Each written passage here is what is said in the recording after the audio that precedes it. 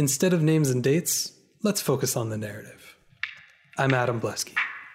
Each month I sit down with a friend to have a real conversation about a part of history that's new to them.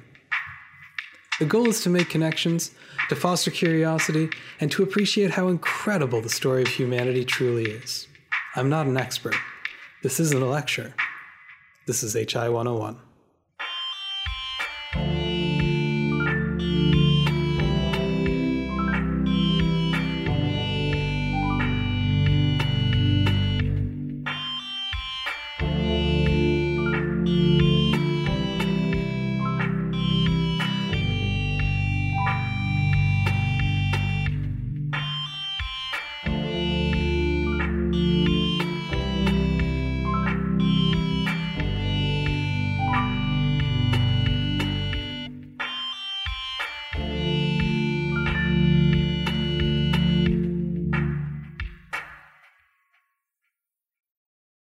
The Klondike Gold Rush has been immortalized in popular works like Jack London's The Call of the Wild or Charlie Chaplin's The Gold Rush. The word Klondike itself has connotations of wealth, with many people thinking about the short burst of activity between 1896 and 1899 over the river it was named for. It's obvious why more than 100,000 people fled north after news of the find, but what did they find waiting there for them, and how many got what they wanted? Let's begin. Here on HI 101 with Chris Martin. Hello, hello. Welcome, Chris. It's your first episode. It is. It's a pleasure to be here. I'm really excited to have you here. I've been wanting to find a reason to get you on the show for a while now, so it's really exciting to have you. And yeah. Apologies. No, it's okay. It's okay. That's how this show goes, man. It's freeform. It's jazz. And today we're going to be talking about the Klondike Gold Rush. This is a topic I've kind of been vaguely curious about for a long time, but like not enough to look into it. And the more I dug in, the more interesting it became. So I'm really excited to talk to you about this one today. I'm very excited to learn. Thank you. And I just wanted to quickly say it's not only my first time like on your podcast, but just generally. I have never done a recorded podcast before. So it's kind of a whole new experience for me, and appreciate it. Oh, amazing. I'm glad I could be the one to help you through your first one. That's great. So I've been running into a couple of topics lately. The most recent one actually being the last episode on the naval arms race leading up to World War I, where the more I look into it, the more it's just like, it feels very, very germane to modern or current events. And I swear that's not necessarily like intentional. Occasionally occasionally stuff comes up in terms of like, oh, history shouldn't try and predict current events. We shouldn't look. And that's really not what history tries to do, right? And yet every once in a while a topic comes up where it's like, it definitely feels very, very relevant to things that are happening now. And just kind of keep that in mind as we go through, because there's a lot of parallels to the modern day and stuff going on now. Of course, that doesn't mean it's predictive in any way, but it does it's food for thought, as we go through. It's always interesting when one of those comes up. Awesome. That's really cool. Yeah, it's neat when something like this happens where you can kind of draw parallels. And I appreciate your framing there in the way you can use history to maybe bring lessons out of something without necessarily calling it a predictor. Yeah, definitely. So let's talk gold, because that's the heart of all of this, right? Mm-hmm. And it's interesting because gold is something that we sort of culturally understand as just sort of inherently valuable, right? But there's a lot of stuff that kind of goes into the value of gold as a material, or as like something that our society uses as a demarcation of wealth, right? Because generally in history it's been considered valuable, but that's not universally true. There's actually things about gold that make it kind of a poor material depending on your circumstances. It's really soft, like you can't build tools out of it necessarily. And realistically, its rarity, like basing value on rarity, kind of depends on like how large the market is that you're working in, whether or not market value is really a thing at all. And so even though lots of places in the world you have sort of centuries or even more than 1,000 years, places that the most obvious places to dig for gold have been kind of picked over time, and it becomes harder and harder to extract value from those places. You do kind of get into this situation where in the 19th century, there are certain places left in the world where gold has just like not been valued by the people who live in those places. And so there's this sort of frontier spirit kind of thing that comes into it, right? There's this idea that like there are still corners of the world where gold is just sitting there on the surface to be taken. These places, these exceptions, they tend to fall into at least one of two categories. Either it's really only been accessible to cultures who don't necessarily value gold for whatever reason, or they're geographically remote or underdeveloped. And in a lot of cases, both. Okay, interesting. Because when you look at places that it's historically mined, for example, Spain was very rich in gold mines, and the Romans got all of it like 1800 years ago, or at least anything that's easy to get to. And stuff that's harder to get to, you know, those mines had been bought out, amalgamated by larger mining concerns, deep mining that involves like cutting shafts and many miners working on it to pull gold out of deep from under the earth. Those things are not the sort of thing that an individual can undertake, right? Like it takes a lot of startup capital.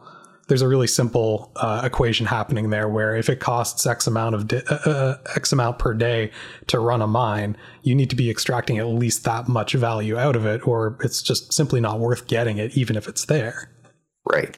Enter the 19th century, sort of like peak British Empire, right? There's all of these places that they're sort of trying to, in their sense of things, tame. And it's sort of opening up new areas that previously were not necessarily accessible to Europeans. And you get this series of smaller and then larger gold rushes as you go through the 19th century. And these are places where like an individual person or a small number of people could go and just find gold relatively accessibly. Starts off with, Australia in the 1850s. There's a bunch of smaller rushes with large ones around New South Wales and Victoria, so like the southeast of the island. So that's where you've got, Sydney. That's where you've got like the larger cities on the southeast, right? There are a couple of smaller rushes to the west too. That's where you get Perth and other western cities in Australia popping up. But each time there's this rush, somebody finds gold somewhere. The way it sort of plays out is that a couple of people go there to try and strike it rich, dig out as much gold as possible. And then it would be accompanied by this influx of European settlers who are trying to piggyback on top of that rush, right? They want to get a piece as well. And, right. They would get there after the easiest stuff had already been picked up, right? And often would find themselves falling into sort of ancillary roles. So maybe they would work as a miner for somebody else who has productive land, even though they can't claim their own. Or maybe they would look at farming. Maybe they would look at running a business to support the new population that's popped up. And what follows after that is massive investment in first the mining concerns, and then so like private investment, and then government investment in developing infrastructure. So, it's great if you have gold sitting there, way far into the continent. But if you can't get it out easily, it is more expensive to mine, right? Like anything that you put between getting the gold out to international banks is just making that gold less expensive. So it's in the government's interest to, for example, develop roads, develop rail, develop a banking system. And all of a sudden you have a little colony just sort of popping up in this area. Wow. Yeah. It really follows the gold. Once gold is found, colonies follow very, very quickly. Yeah, it sure sounds like it. There are a couple of other rushes in New Zealand as well. Again, much smaller, but you get a similar pattern. 1880s, you have a rush in South Africa. The city of Johannesburg is actually founded as a gold boomtown. It shows up out of nowhere in the 1880s around gold mines that are found in South Africa. That's incredible. I apologize. I had no idea that that's such a driver of sort of the creation of colonies. Like, I didn't realize that it would create the whole colony around it. Yeah, basically, like most of the Commonwealth, that like as it exists today, so former British colonies, most of it is being driven by some sort of resource extraction, right? And while some of that is more agricultural based, so like think, sugar colonies and things like that in the Caribbean. Yep. A lot of more remote, like further north or further south places are being driven by gold. Interesting. So yeah, Johannesburg pops out of up out of nowhere. This creates significant tension between the British settlers there and the Boers, so the formerly Dutch settlers in the area, as well as indigenous tribes. Like a lot of the problems that come up in South Africa result from these mining concerns. And obviously with South Africa, it's not just gold, it's also diamonds and other precious minerals. But the gold rush there is really significant. Within about 10 years or so of the start of that, South Africa is producing about 20 to 25% of the world's gold output year over year. Oh, I had no idea. Yeah, really big deal there. And then obviously we can't really talk about gold rush without talking about California. It's kind of the standard for what we think of for a gold rush, right? It's kind of the one that sticks out maybe the most in popular culture or in our popular conception of what a gold rush looks like. And there's a reason for that. There was a lot of gold found in California, but it's one of those situations where the fact that it happened and the time that it happened, all of that, like, it's not really a coincidence. It sits in this larger context of California had just become an American holding. It wasn't even actually a territory yet. So you get the Mexican-American War happening, and it ends in 1848. This is basically entirely an expansion war. President Polk had basically promised expansion into Mexico just for the sake of gaining more American territory. This is very like peak Manifest Destiny, right? Seriously. And so Texas is occupied already, but like California is occupied sooner. And with the course of the war in 1848, it's sort of obvious that it's going to go in the favor of the United States, but it's not actually finished yet. And so California is in this weird spot in 1848 where it's occupied by the American military. And everyone understands that it's going to become U.S. territory, but it's not actually governed by any U.S. laws. And any Mexican laws that stood before this are basically null and void. So it's in this limbo place where, like, anything goes. And this is really attractive for lots of different types of people, but especially people who are looking to sort of start over, make a fortune, all of that stuff, like the kind of stereotype of the 49er, right? Like they're called 49ers because the 1849 is when the gold rush kind of hits peak. But this idea of the California prospector moving out to the final western frontier and establishing a homestead and striking it rich and all of this, the independence that goes along with all of that. The reason for that is because there is no law in California in 1848.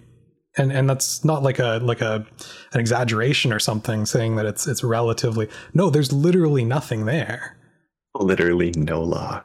Wow. So people would just show up and start looking for gold because around the same time gold is found in California. And the interesting thing about the gold in California is that it's spread over a very large territory, which means that any one person can only work so much of it. And each person that's working it can expect to find some gold, but maybe not like a massive fortune per, staked territory, right? So you have a relatively good chance moving out there and picking, a somewhat educated guess at where gold might be. You have a pretty good chance of finding some.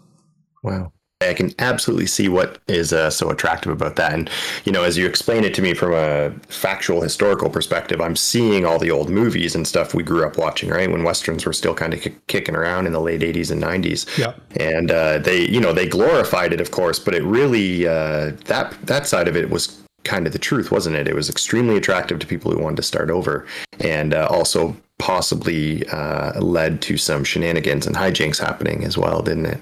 Oh yes, absolutely. Yeah. when California, like when we start this story, like 1846 or so, there's maybe about 15,000 Europeans in California.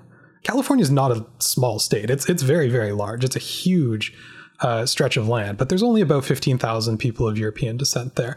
Probably there's estimates of around 150,000 indigenous people living in the area of various groups. Between 1846 and about 1855 or so, the population of California grows to over 300,000. So it's significant. Like, it's very, very fast. It's very rapid. It's a lot of people moving into that area. San Francisco in 1846 had a population of 200 people. By 1852, grew to 36,000. And by 1870, we're talking 150,000.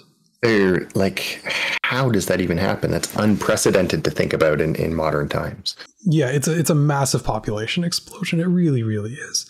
And I mean, as more people move into the area, like these things tend to follow similar patterns, right? People move out into the area. The earliest ones find the easiest to find riches, not necessarily the most, but it's the stuff that's most apparent. And then as people follow behind, it puts pressure on the whole concept of California as gold country, right? Because people are coming out and they're getting frustrated with the fact that they're not just finding gold, like huge nuggets of gold sitting there, right? And so they start pushing into territory that's already occupied by indigenous people. There are, conflicts between indigenous people and Americans. This actually ends up resulting in what's known as the California Genocide. We go from about 150,000 indigenous in 1840s, 1850s to about population as low as about 30,000 by 1870. So an 80% decline. That is shocking. And a lot of that is disease, which is kind of the common story with these sort of population migrations. But a lot of it is also direct violence between migrants and the indigenous population. Like it's into the thousands of people who are directly murdered. And, a lot of that is just a matter of them seeing these stakes as being their own land. And it turns out that's actually traditional hunting ground, or that's, actually someone's current territory. And it's mm-hmm. It's a sense of entitlement that leads to this sort of thing. And it's really quite tragic. So yeah, these rushes are all kind of predicated on a little bit of that violence, both towards indigenous people and towards the environment in general, right? Like it's extremely devastating to the landscape. So, the trade-off here is something like 120,000 people dead and about $10 billion worth of gold extracted. But California is the new West, and in about 2 years, it's made into a state, which is an incredibly fast timeline at this point in time in the United States. It usually takes much longer to achieve statehood.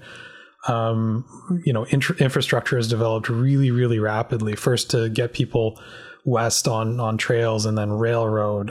Ports are developed for trade. I mean, and a lot of that stuff makes a lot of sense because anyone who doesn't find gold is going to settle in and they're going to start farming. The thing that helps drive the California gold rush is that California is a beautiful place. Like, if you're looking for a place to start fresh, it's a good choice. But, by the time you get to about 1855 or so, most people have moved into business or farming or something like that. And really, mining concerns need to be like a mid to large size to make any profit off of resource extraction. Right. So it changes quite quickly then, doesn't it? Yeah, these things are always over quickly. Like, it's usually a course of a few years. To be honest, the California rush is one of the longer ones. Wow. So when we're talking about prospecting in this era, and like I'm not really interested in like the larger mining concerns. That's not all that interesting to me. When we're talking about like a guy going out to, try his luck against the land, really the main method we're talking about here is like panning for gold. So like, again, those old movies, like guy standing in water up to his ankles, swishing the water and the grit around in his pan. Right. This is the easiest way to tell if there's gold in a general area. It's also just the easiest way for one person to extract gold from a certain area. So gold is like this is a really obvious thing to say, but gold is really dense, right? Mm-hmm. It's much more dense than most materials. It's something like 8 times denser than the general like sand that you're going to find on a creek bed. It's about 20 times more dense than water. So just kind of taking it and swishing it around in some water is enough to make all of the gold settle to the bottom of a pan really easily. And so with just like a little bit of practice, just swirling it around that pan, there's little grooves in the bottom of the pan. Just that like swirling motion will cause gold dust to collect in those grooves while the water washes away the rest of the grit, and you're left with only the flecks of gold at the very, very bottom. A skilled prospector, somebody who's been doing this a while, who really knows what they're doing, they've got their rhythm down, they can process about a cubic yard of material per day. It's a pretty decent amount, all things considered. Yeah, so when you say a cubic yard of material, you mean like all of the dirt that's passing through their little pan? Is that included in that? Okay. Yeah, that's right. That's right. Yeah. So you have to do it where there's water, but that also makes sense because generally gold follows water. When you're finding gold in the world, right? It's generally forced out through the Earth's crust in big veins, but that's really, really far down below the surface. And those veins tend to more or less follow where there were creek beds, because that's the lowest point, meaning that's where the bedrock sinks down the lowest, right? It's just the easiest place for the water to run. But when you're just prospecting, it's something called placer mining. And what you're trying to do is basically go like, well, I have no idea where under all this dirt there might be a vein of gold. But when you're working out of a creek in a mountainous area, there's probably been gold forced up somewhere, and little bits of gold get sort of eroded away, and they'll flow down with the creek. So when you're prospecting, what you're looking for is essentially a place where a lot of gold has, at some point in the ancient past, flowed down from the mountains and collected in a certain area. Gotcha. So you kind of go around, you try and find a place where you can find a lot of this gold in one area.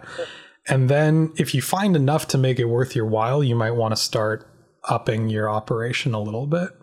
So when we're talking about, like, what are you going to be making? Like, how much money are you going to be making here? In California, a lot of, like, when we're talking about height of the gold rush, somebody working a pan could be finding between 40 and 80 cents worth of gold per pan. For a basic approximate for conversion rates here, we're talking about 30 times or multiply that value by about 30 times to get modern values. It's not perfect, but it's a good enough approximation for us to use. So, you could be looking at making about $2.40 every time you swish the pan around, which is not, or sorry, hang on, 80 cents. Sorry, $24. My mistake. I'm a history major, not math. But yeah, $24 each time you swirl this thing around. And that was considered extremely good money. So it's just something to keep in mind. Wow, that's excellent. And like you said, you combine that wealth with, California. Like when you're speaking specifically about California, it's no wonder so many people were drawn to go out there and really drive that population explosion. Oh, 100%. Yeah, actually, there's accounts of people who essentially used the gold as an excuse to be going out there. when in reality they were just looking for a new place to live, essentially. Right. But it was almost more societally acceptable to say I'm going to try and strike it rich than it was to say, look, I would like a farm over there, please, rather than here, which is kind of interesting. Yeah, it is. So, okay, you find a good spot. There's lots of gold here, but 1 cubic yard per day just isn't doing it for you. You want to churn through this stuff a little bit faster, right? The next thing you would want to look at building is something called a rocker box. And this is, it's actually going to look a lot like a cradle sort of thing. So it's about 4 feet by 2 feet, a big wooden box. And it would be mounted on 2 curved rockers, kind of like a rocking chair, right? And what you would have is that at the top, you would have, throughout this whole box, you would have a series of screens that get smaller and smaller, so that what you would do is dump a shovel full of this stuff of silt into the top of the box, and then you rock it back and forth, and it filters out smaller and smaller sizes of material until it gets to like a very fine sand, right? And so what that does is helps you very quickly identify any larger nuggets of gold and anything that's not, to clear it out immediately. Right. And how difficult would that have been for the average laborer back then to build? It's not difficult to build. You could, as long as you know how to do it, like how to put it together, what you're going for, you could probably figure out how to build one of those in a day or so. The hardest thing is getting the screen right, essentially. Like that's the thing that's like you would want a metal material rather than wood. The wood's just laying around, essentially. The screen itself is going to cost you a little bit of money in terms of upfront costs. Right, right. And then at the very bottom of this box, you're going to have a sort of a spout at one side where the water can run out of all of this. Because remember, you're shoveling it from like a creek bed, so it's full of water, which you want because it helps, kind of clean everything out. But you do need water to run out the bottom. And on the very bottom layer, you're going to put down a bit of essentially carpeting. And the idea there is that any flecks of gold, like any really small gold dust, is going to collect in that carpeting as the water all runs out the one side. Right. And that's going to about quadruple the amount of silt that you can go through. So one person can do 3 or 4 yards a day using a rocker box. That's excellent return on investment. Yeah, for sure. It's just one of those things that like it's about mobility, essentially. Like if you don't know where there is gold and you're hunting for it, the pan is the way to go because all you have to carry is a pan. Right. You really only want to build one of those once you've staked a claim. Okay. Yeah, that makes sense. And then finally, you've got something called a sluice box. And that is essentially, how best to describe it? It's like a long metal channel with tiers to it. So it almost looks like steps. It'd be maybe, a foot or a foot and a half wide. And then what you'd want is between 6-10 feet long. So you'd want to be able to dump a bunch of water and silt into the top and then just let water run through this thing, almost like a water slide. And if you've got the angle set right, the steps of it tilt very slightly backwards so that anything that's light, like sand or even rocks, are going to continue down the sluice box and shoot out the bottom. But anything heavier, like gold, is going to roll towards the back. Right. So the advantage there is that you can go through way more, like a lot more. A few people can be working this at a time, and you can churn through a lot more material. The catch is that you might catch 40% of the gold. Okay. So this is all about volume. Some guys would then pan whatever came off the bottom of the sluice box, but generally that wasn't seen as like worthwhile. Like you're not going to make enough off of doing that to bother catching whatever isn't going off the end. Okay, right. So most of these methods are pretty like do it yourself, right? 2 or 3 people can work a pretty decent sized claim. And if there is anything to be found in a couple of seasons, like 1 or 2 seasons, you can do a stretch of creek and pretty much pick it over. Hmm. Yeah. But the thing is, you're only going to get whatever's near to the surface, right? So that's where the whole like cycle comes in of individuals come in, stake claims, few get rich, and eventually people sell off their stakes to bigger mining companies who have the capital and the equipment and the manpower to come in and dig deeper and find the richer veins. Yeah, makes sense. So water, you'll notice, is an absolute necessity in all of these processes. You need it to wash off or to separate whatever it is that you're working with. Yes. Yeah, sounds like it. And so especially for the common person, how did that knowledge spread, in just a couple of years to get that many people to come out? Because I recognize, they couldn't exactly just like book a flight. You know what I'm saying? Yeah. Yeah. So, I mean, the methods that they're using are not new. Panning for gold is hundreds of years old at this point. Like that's how people have been prospecting for a really, really long time. So that's, to say common knowledge feels like a little bit of a cop out, but it wouldn't be hard to find out from others. Like anyone who has a little bit of knowledge about mining would know how to pan for gold. A lot of people will actually do this as a hobby and did it at that time too. But even now, people will just sort of pan for gold as a fun thing to do. They're never going to make any money, but it's sort of interesting. And I don't know, people with hobbies they find ways to pass the time, right? So it wouldn't be like a difficult thing to learn how to properly pan. Then as far as how people knew about the gold in California and to go out there, the newspapers. It was massive news that gold has been found in California and men are becoming rich, and it's always kind of blown out of proportion, but they're talking about how easy it is to find out there, and a lot of this is wrapped up in, remember, the psychology of expansionism, right? There's already this sense that they deserve that land as part of manifest destiny, and it's almost as if they're being rewarded for their expansionism. Like it seems like provenance almost, right? Yeah. If anything, it's sort of a justification. Well, yeah, we should have this land because, as you can see, even people who say that it was theirs before us weren't using it properly, because look, the gold is just sitting there. And if they were proper stewards of it, they would have understood to collect that gold and to become rich. Right. Which is obviously kind of twisted logic, and it's a really kind of alien way of looking at the whole situation. Like it's just mineral extraction, but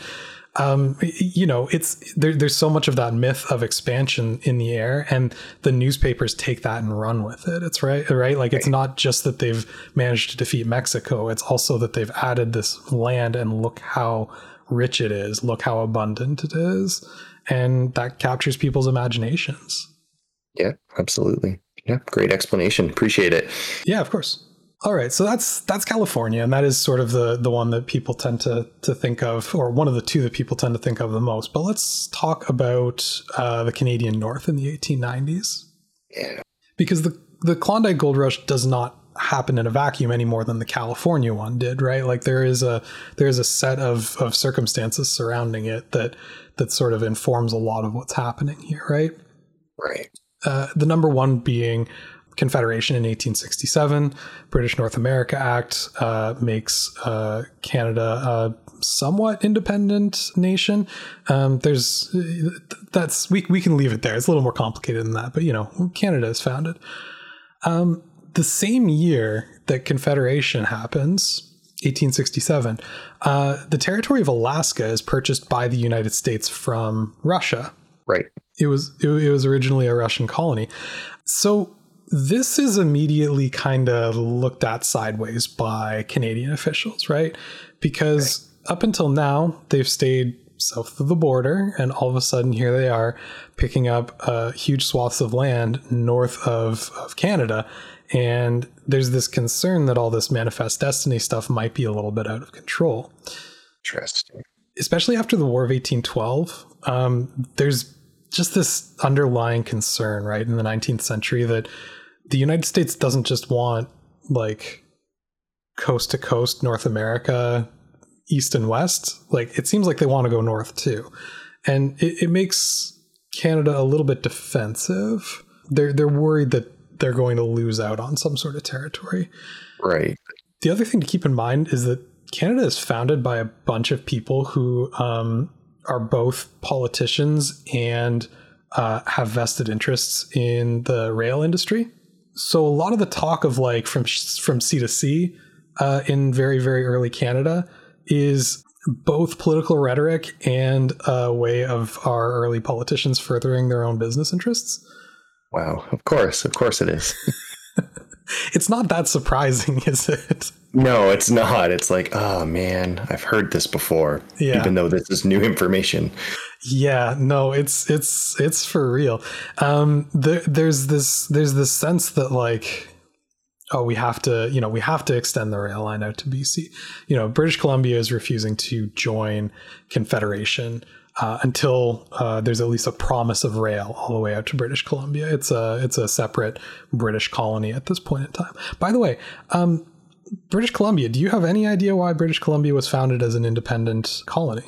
No, I don't think so. And if I did once know it, it has definitely left my brain. Well, in 1858, in the Fraser Canyon, gold was found. Okay. Now, not a lot of gold, not compared to some of these other rushes, but enough that a bunch of people head west. A bunch of people stake claims. The government decides to split it off as its own administrative zone because it becomes really hard for the British Parliament to administrate from London. So they decide to make it its own colony. I mean, there are other factors involved here, but there's a gold rush just before it's founded. This is wild, blowing my mind. I know. It's really interesting stuff. Yeah. So, Alaska's just been purchased, 1867. Canada's a little bit concerned about this, but more importantly, like Britain is concerned about this as well. There is some sort of like the relationship between Britain and the United States at this point is kind of hot and cold, right? Like we're 50 years out from the War of 1812. And it's not like they're still upset about it, but Britain sort of sees Canada as a bit of a liability in that sense, right? It's something that could potentially draw Britain back into war with the United States in the future. So by allowing Confederation, it's basically putting Canada at a bit of arm's length where like obviously there's still a relationship there, but it's not automatically war against Britain if they were to invade. That being said, the Alaska Purchase is now threatening a monopoly that Britain has had since the 1750s, which is access to the Canadian North. Right. And this is desirable to them specifically because they think they're going to be able to go prospect up there? Desirable to the British or to the Americans? Sorry, yeah, I think I misheard that to the Americans. The Americans? So, the Americans, I think it was as much about being able to buy all of Alaska for $15 million. Like, it's a really good deal on a lot of land. Right. Was a big chunk of the rationale there. It's also to control more territory on the Pacific coast. When all of this happens, there is a pretty significant eye towards expanding really far north and really far south for the United States. And Alaska was going to give them access to specifically fisheries and whaling that they hadn't had specific access to previously. So not gold specifically, but they are kind of looking at it with an eye towards resource extraction. Makes sense. So, again, more similarities between then and now, huh? Mm-hmm, for sure. The other thing to consider there is that there's something called the Monroe Doctrine, which essentially said that it was U.S. policy to prevent European powers from interfering in the Western Hemisphere. there's been different iterations of that over the years, but like that's the rationale behind like the Spanish-American War. That's the rationale behind, like it's about creating like a sphere of influence, right? And sometimes that's seen as sort of a passive thing, as sort of like a protector of the entire hemisphere. And sometimes it's seen as a very active thing, like you would see in, for example, interfering in Central American politics, right? So it's had a lot of various iterations over the years. When Russian Alaska comes up for sale, it's an opportunity in certain American politicians' eyes to take more of the Western Hemisphere out of European control and put it into American control. Okay. So there is also like an ideological bent to the whole thing. Right. So Canada's seeing this as a little bit of a threat, especially the same year they're confederated. They don't much like it. There's this big border dispute over where the border lies between Alaska and British territory. Because remember, Canada, when it's confederated, is only Ontario, Quebec, Nova Scotia, and New Brunswick. Okay. And Ontario and Quebec are significantly smaller, right? Like they're mostly just the southern portions. The rest of the continent that's going to become Canada eventually is something that's known as the Northwestern Territory. Okay. And this incorporates something that's called Rupert's Land, which is traditionally the land that was controlled by the Hudson's Bay Company for the fur trade. Okay. And it's often said that like they owned it, but actually what happened was Britain gave them an exclusive license to trade in that area. So it's never been conquered, but when you look at a map, it's also marked as British territory. So I don't know, they kind of backed into that one a little bit. And then beyond that, there's the Northwest Territory that really no one had ever explicitly claimed, but because Britain controlled the Hudson Bay, as well as the what's called the British Arctic Territory, so the far northern islands up into the Arctic. Yep. Nobody else could really get to that territory anyway, so it was just sort of de facto considered British. Right. Interesting. Now, obviously, there are a lot of Indigenous people who live in these lands, and that's going to cause a lot of problems down the road.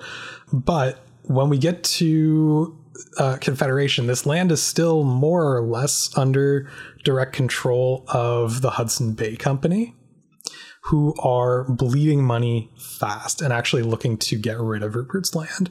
The fur trade is no longer useful in 1870s. The Hudson Bay Company had tried other industries. They had looked at logging, they had looked at fishing, a couple other extractive industries, and it just wasn't working out.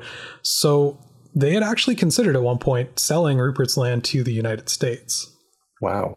But in 1870, a deal is struck between the company, Britain, and Canada. And there's basically a three-way trade. It's known as the Deed of Surrender, officially, where Hudson Bay Company gives up their license. They're no longer allowed exclusive access to these lands, although they keep a little bit of land in the deal. And the territory is then incorporated into the new Dominion of Canada. Now, it's interesting because they never actually had title to the land, but now Canada is claiming it as their territory. Yeah, again, yeah, sorry. I feel like I say interesting a lot right now, but it's like, you know, this is all stuff that I did not know about. Mm-hmm. And yet I'm immediately drawing parallels to sort of all of the things that I've learned about treaty law, et cetera, over the past few years with and rightfully so much coverage of different Indigenous struggles throughout our country. Yeah. I feel like we must be getting to that eventually. we're right on top of it because you're absolutely right. This results in problems in 1870 with the colonies around Red River, which is mainly Métis. And that whole thing is the Red River Rebellion of 1870. Louis Riel, I did a whole episode on that one time, so I won't get too deep into it. But essentially, the province of Manitoba is made just around Winnipeg, like a very small area, at the same time as the Deed of Surrender goes through to try and placate people who are upset about this whole arrangement, which, you know, it's not so much the land transfer itself, it's the number of Canadian settlers who are moving out onto the prairies to try and stake land that these people rightfully see as belonging to them. Right. This land treaty, or this land transfer, by the way, is enormous and for very, very little money. So the company has paid £300,000 at that point in time, which is not a lot of money. And like, to put this in perspective, people talk about the Louisiana Purchase a lot as being like, wow, they got a lot of land for not much money. Yep. This is about 3 to 4 times the size of the Louisiana Purchase for about 1/15 of the price. Not per acre, absolute. That is significant. Yeah, it's massive. BC is made a province in 1871, so they're now part of the Dominion as well. They get that assurance of the railroad coming out. But all of this infrastructure that's being built in Canada is very close to the US border, right? Like, it's all fairly far south, because the further north you go in Canada, the less hospitable it becomes. The subarctic territory is not friendly place. Like, it's not at all a friendly place. It's really difficult to survive there. As you mentioned, we're getting to treaty law stuff. So there's this document called the Royal Proclamation of 1763, and it's very, very old, but it's also still important to Canada. It's actually the way that the 7 Years' War ended. Okay. That's the one where the French were defeated and driven off the continent, right? And that's the one where it's in the US they sometimes call it the French and Indian War. At the end of this war, there is a big line that's drawn essentially from Nova Scotia to the coast of Georgia on the Gulf of Mexico, more or less along the Appalachian Mountains. Okay. And the Royal Proclamation of 1763 guarantees Indigenous title to all land west of that line, which is very close to the Atlantic, by the way. Guarantees Indigenous title to all land west of that line unless explicitly given by treaty. Okay. That is good to know about then. Yeah, it's important stuff. Yeah. For the US, that's nullified by the revolution. So that all goes away in 1776. In fact, it's one of the biggest factors in the American Revolution. They'll talk about the tea tax and the stamp tax and all of that stuff. The fact that settlers can't move further west is one of the biggest grievances that those settlers have with the British Crown. Yeah, it's a big deal. So the first 7 numbered treaties in Canada between 1871 and 1877 are all designed to open the West to British settlers. It's to get around this proclamation and allow people to build farms and settle their families out on the prairies. Again, I talked about these quite a bit in the Red River Rebellion episode. They're extremely one-sided. They're very unfair. And honestly, even a lot of the stuff that was agreed to in these treaties under the Indian Act, Canada doesn't really honor them anyways. So it's a huge mess, and we don't need to get too deep into it. But the thing to know is that this first round of numbered treaties is much further south, because it is almost exclusively places that they're hoping to eventually settle Canadians of European descent. The North is generally really sparsely populated, even by Indigenous groups. Canada doesn't really consider it important for the treaties because it doesn't see people ever living there. And so by the 1890s, what you have in Canada is this big chunk of what's known as the Northwest Territory, what would become the Prairie Provinces and Northern Ontario, Northern Quebec, things like that, that are covered by these treaties with the expectation that someday people will live there. And then north of that, You have all of these areas not covered by treaties. Nothing has ever been negotiated with indigenous peoples, where there is basically nothing going on as far as the government is concerned. It is unceded land. It is uncontrolled land. And in this area, it's really seen as like the last place in North America that has that frontier spirit. It's the last place somebody could go to disappear or start over. Okay. It's the last place where you can kind of just put down stakes and just say this is mine and not really have people contradict you in any way. Right. And the fact that it is, you know, as you just said, considerably less nice than, let's say, by contrast, California, it's certainly going to be attractive, like you said, because that frontier spirit. But I'm guessing that it's not as nearly as manageable for the average person at that time to just start over the further north you get, right? Well, that's absolutely it. I mean, when you go to California, you can toss a handful of seeds at the ground and it's going to grow. Like it's really hard to not make a decent living in certain parts of California. It's an amazing place. What is going to become the Yukon? Not so much. The guys that were working up there, and it is almost exclusively men, they are a different breed. They are hard bitten. They either learn how to survive or they die. This place is unforgiving. Right. It's very cold. The summers are short. The summers are almost as bad as the winters because it's just mosquitoes for 4 months. Anything that's thawed is probably more like a bog or a swamp than it is anything pleasant. So a lot of these guys are waiting for the frost to set back in over the summer. It's mountainous, it's inaccessible, and you know, you're not going to grow anything there. You're probably going to have to hunt for your food.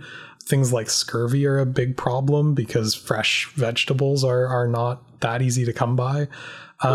It's a really, really hard life. It's a very hard life, and it's not for everybody. This is not the same romance as California where people dream of going there. This is a place of last resort where people who sort of just don't fit in anymore, be it for criminal reasons, be it for whatever reason, it is a place of last resort. You don't go there unless you have to. Okay. So by the time we get to 1896, there's about 1,000 prospectors working in what we would call Yukon now, which is not many people. It's a big, big territory. Most of them are not terribly well off. There was a small rush further south near the coast about a decade before, but it hadn't really come to anything. It was just enough to draw people to the area with the promise of gold, but nobody was really making any money. Okay.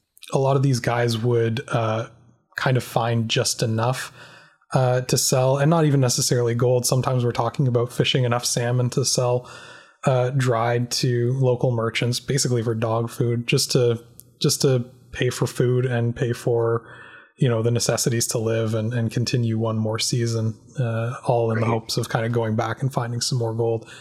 Really tough time. Sometimes if you had a lead on something, or even thought you might have a lead on something, you could find somebody who would pay for basically your supplies for the year as a loan. And so the idea is, if you strike gold, you can pay back the couple $100 and keep all of the profits. But if you don't strike gold, then you're out a couple $100, which in that time is a couple $1,000, right? Yep, for sure. It's a rough time. It's in this environment that in August of 1896, an American prospector, a guy named George Carmack, is out prospecting. He's there with his wife, who is Tagish. She's indigenous. He called her Kate because he couldn't pronounce her real name, which was Shawclaw. And they were there with her brother. George would have called him Skookum Jim. Skookum is a local word for strong, but like more in like a sturdy sense than like a muscular sense. Okay. He'd gotten the name when he had carried 260 pounds of bacon from the coast to a settlement. He worked as a porter, just moving goods back and forth when he wasn't prospecting. Can't believe I haven't heard of this guy on 2012 Twitter talking about bacon jokes nonstop. Honestly. So yeah, it's George, it's his wife, it's Jim Mason. His real name is Quiche, but again, they're all using English names because the English settlers refused to learn much Tagish. And then there's Kate's nephew, a guy named Dawson Charlie. The four of them are out prospecting, and Jim spots gold in a small creek. It's called they call it Bonanza Creek. There had been a smaller discovery earlier that year, a guy named Henderson. Things are a little bit different with discoveries in the Klondike than they had been in California. If you found gold in California, you kept it a secret. You didn't tell anybody where the gold was. It was very like every man for themselves, right?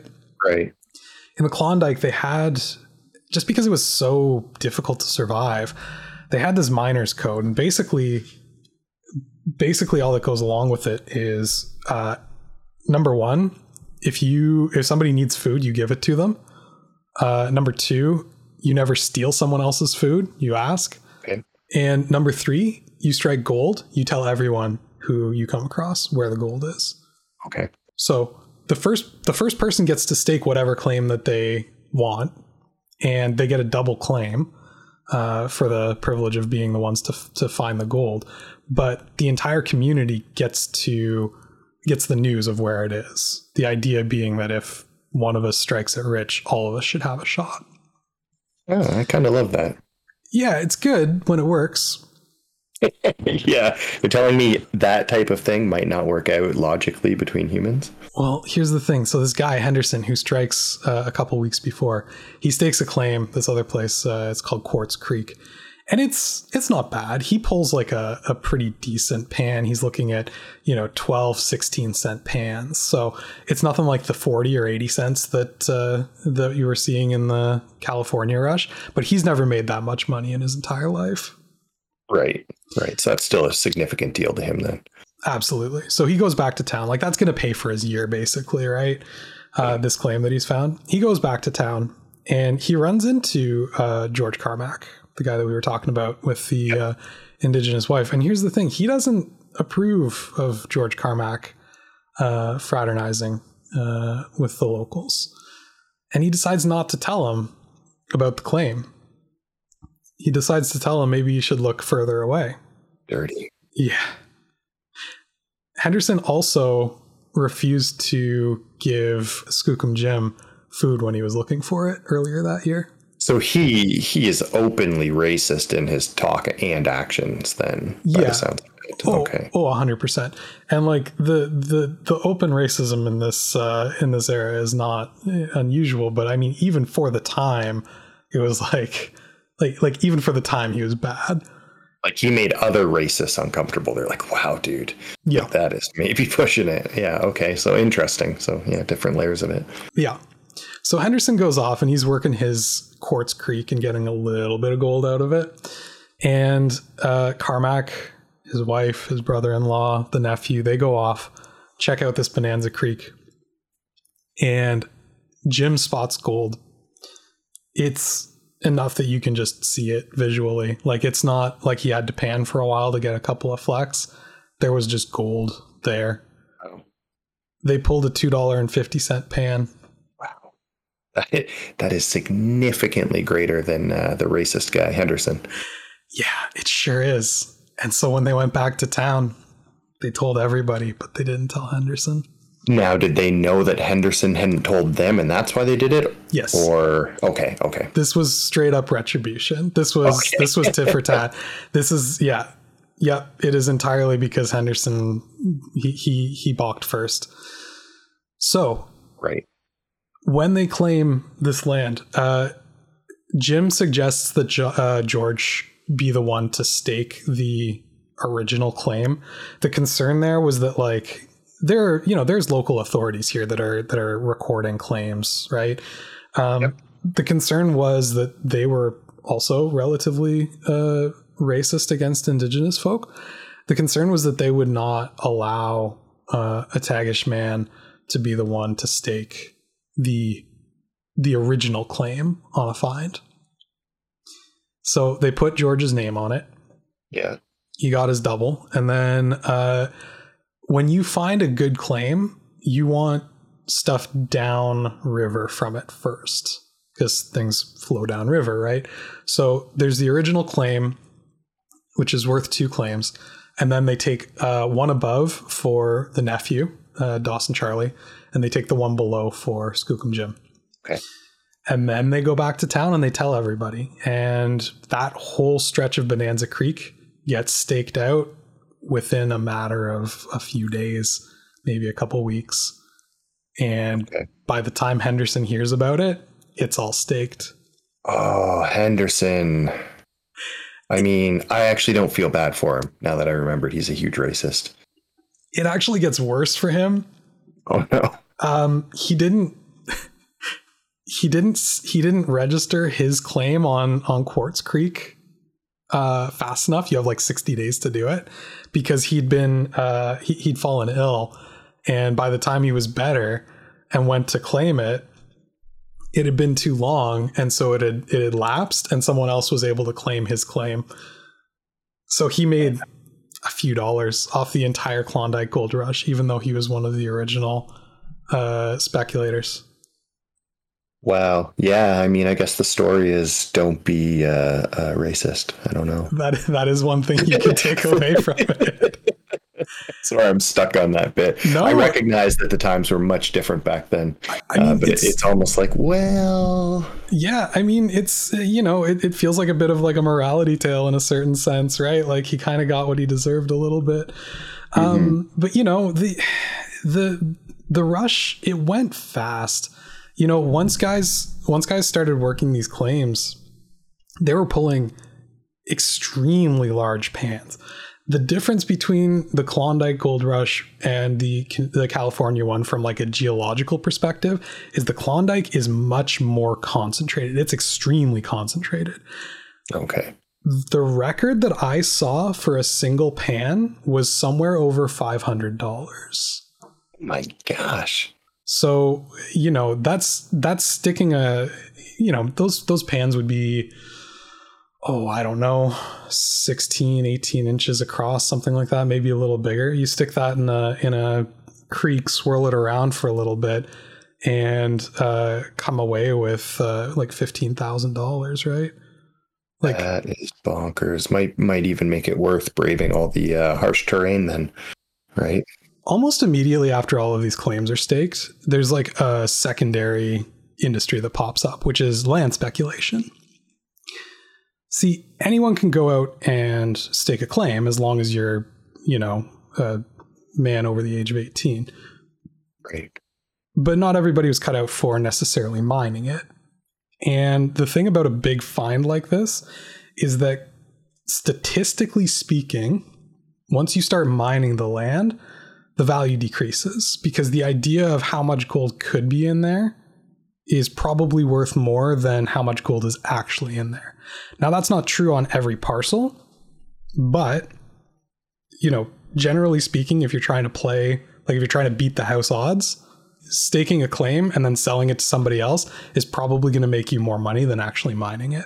Interesting. So did that sort of become a cottage industry that people really got into then? Oh yeah, people were playing with a lot of money, and there was some. He was thousands and thousands of dollars in debt because he kept borrowing money to buy against claims, but banks would keep loaning him the money because he had claims in hand, and the idea was, well, he could dig that loan money out at any given time, and he would just keep over leveraging more and more until he had 7-8 claims, something like that.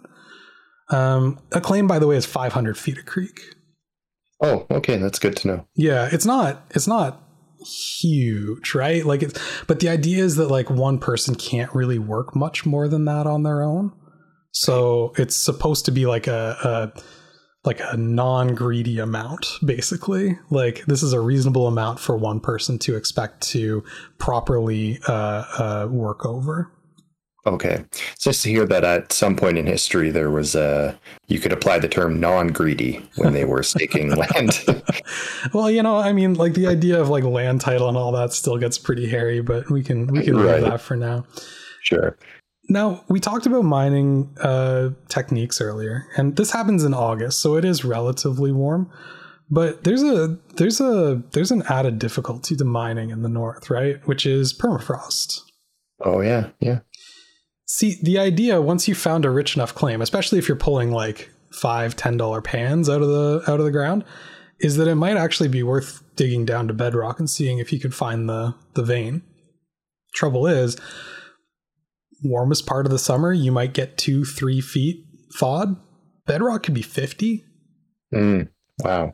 So what these guys would do is dig down as far as they could until they hit frozen ground in a sort of like a 4 foot by 8 foot area, big enough for somebody to work, right?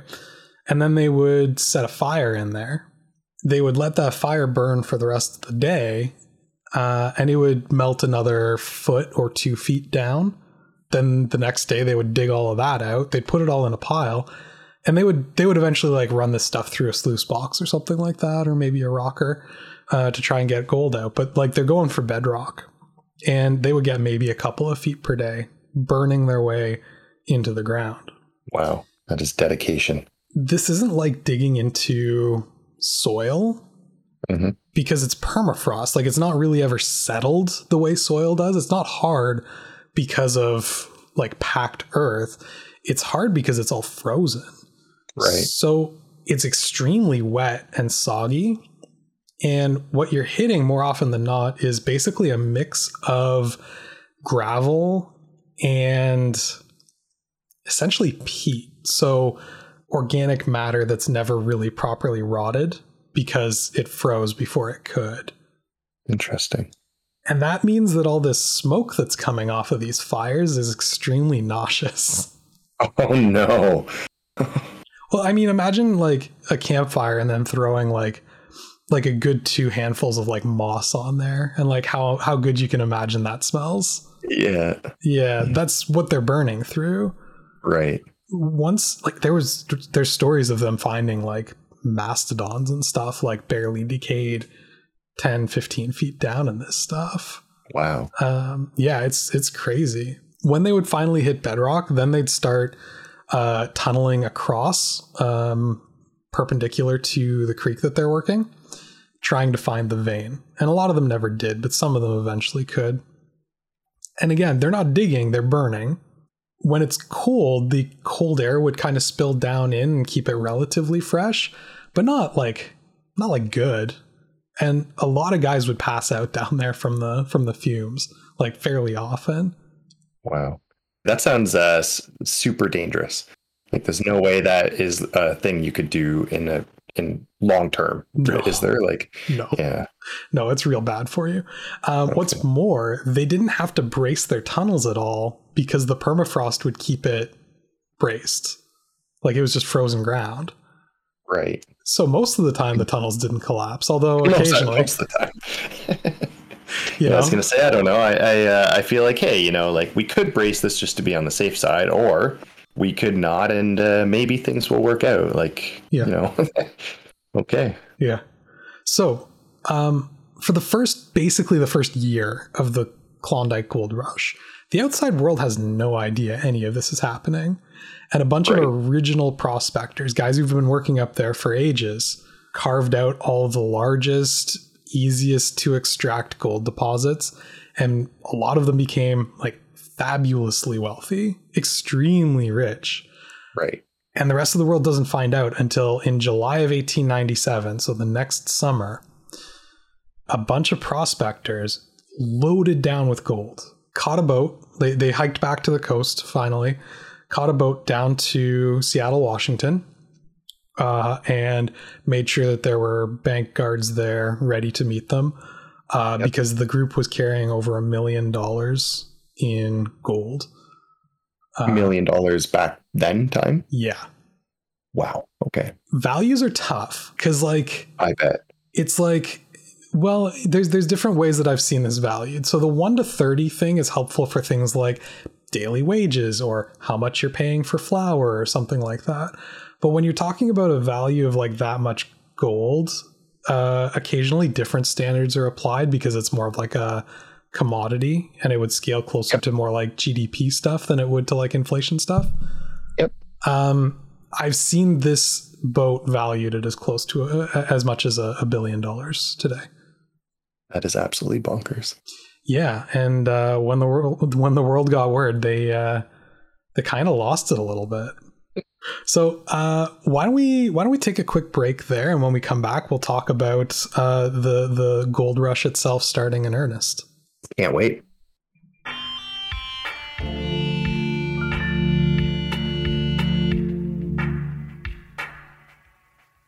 Back on HI 101 here with Chris Martin. Hello, hello. And so far, people have just kind of been quietly getting rich in more or less obscurity, far, far north, just below the Arctic Circle. That's all about to change with the arrival of some of these early prospectors in Seattle carrying just way too much gold. Way too much gold. Before we really get into like the stampede itself, though, we need to, again, zoom out a little bit and look at some extenuating circumstances. Have you ever heard of the Panic of 1893? I don't think so. You're not alone in that. That's very, very common. I thought you were going to be like, holy hell, has this guy heard of anything here? No, it's weird because, see, the 1893 Panic is really not talked about a whole lot. Most people are not terribly familiar with it, and yet it is by far the worst economic recession the United States has ever gone through. And yes, I'm aware of the Great Depression. It is worse than the Great Depression. It has really complex causes. It has wide-ranging consequences, but like in terms of our, moment right now, or, for the past 12 years or so, all of that stuff, like some of this starts feeling really familiar at this point. The slump itself has like really complex causes. It gets super messy, but essentially what happens is the US is on two different currency standards at this point in time. There's a silver dollar and a gold dollar. And that's just like we're at a point in history where currency is backed by like actual real gold reserves. This is the whole like gold bars at Fort Knox kind of thing. Okay. Cool. But because gold, hypothetically, a gold dollar and a silver dollar should be worth the same amount of money. But because of fluctuations in price on gold versus silver, that's not necessarily like practically true. So you get to this situation where a bunch of new silver mines open in the United States. And anytime a market is flooded with a commodity, the price of that commodity goes down significantly, right? Right. So this is exacerbated by the fact that knowing that these mines are going to be opening, the most wealthy of the US society has made a concerted effort to corner the market on gold dollars, expecting them to drop in value a lot less. Oh, okay. Interesting. And these guys, this is happening at the same time as these guys are about to show up with this enormous amount of gold. Is that what I'm getting here? It's happening 4 years before it's happening 4 years before they show up. Yeah. Okay. So, price of silver crashes, right?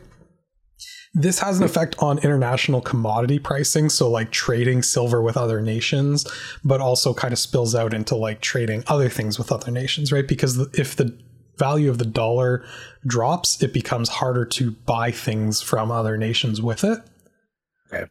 This in turn leads to bank failures, as banks are no longer able to adequately, they have to like back up their own currencies, right? Like they have to have enough on hand to support any money that they give out if someone was to come in with, so the idea is if somebody comes in with $1 and it's a silver dollar, you should be able to go to the bank, hand it to them, and receive $1 worth of silver in return. Right. Okay. So when the prices fluctuate so badly, a lot of these banks are no longer able to actually do that, which causes bank failure. This turns into a panic where people no longer trust the banks. If they've seen other banks fail, they're worried about their own. And so they start withdrawing their money from their own banks, which exacerbates the problem further. Yep. Meanwhile, completely separately from all of this, the railway industry in the United States in the 1880s is experiencing, I suppose, what you could call a bubble. They wouldn't have called it that, at that point in time, but there are way too many railroad companies building way too much rail. And a lot of people are invested in these companies, and there's a lot of speculative value to them that's not actually being returned by any sort of product or service. Okay. So generally when bubbles like that happen, it takes some sort of outside pressure to collapse them, but not much, right? A small extenuating circumstance can be all it takes for like a cascading failure in that industry. Okay. And that's exactly what happens in the rail industry in the United States. A bunch of these companies fold, and a lot of people lose a lot of money in their investments. And that must lead to a significant portion of people losing their jobs then, working those railways, or? That's correct. And that spills out into other industries as well, because businesses are now overextended, right? They can't necessarily get the credit they need for just regular operations because the bank may not exist anymore, or they may have had their actual, like their money, their operating capital tied up in a bank that failed. Because I should clarify, when I say bank failure, I mean you go to the bank one day and say, well, I should have this much money in my bank account. And they say, sorry, we're closed. Like, yeah, it's a hard concept to grasp, actually. It's gone. It's just gone. Yeah. And especially in Canada, where we have a fairly regulated banking system compared to the US, like they've made improvements since then. Like to me, I don't know, that the US banking system seems built on sand. Built on sand. Great description. But you know, it was worse then. So yeah, all these banks collapse, all these businesses go under, unemployment hits all-time highs. Most places you're looking at between 20 and 25% unemployment rates. Some places as high as 30. That is gross. Yeah. Wow. It was really bad. Yeah. And then the combo of unemployment and lost savings due to the bank failures led to people unable to make their mortgages, which again affects banks' ability to operate because they're not collecting mortgage payments. They start defaulting on their mortgages. People start losing their homes. There's a massive mortgage crisis. International trade dries up because everyone's going, well, that market is way too volatile. I'm not trading over there. Right. Yeah, the whole thing is just an absolute mess. Wow. So it's this climate that these prospectors sail into the Seattle port and say, hey guys, what's going on? Haven't had any news in a while. How have things been? By the way, look at all this gold I have. Wow. So, I am excited to hear how this goes. Well, it's such an interesting confluence because it's not only the fact that people are hurting and here's a get rich quick method. It's also that there's a very specific connotation between the value of gold and the value of silver causing the economic crisis at the time, right? Yep. Like there's something meaningful about the value of gold, like more so than it normally would be. There's this idea that the only way to get ahead in this economic situation is to have gold currency, because that's what all the rich people have. Now that's more of a correlation causation issue than it is anything else. Yep.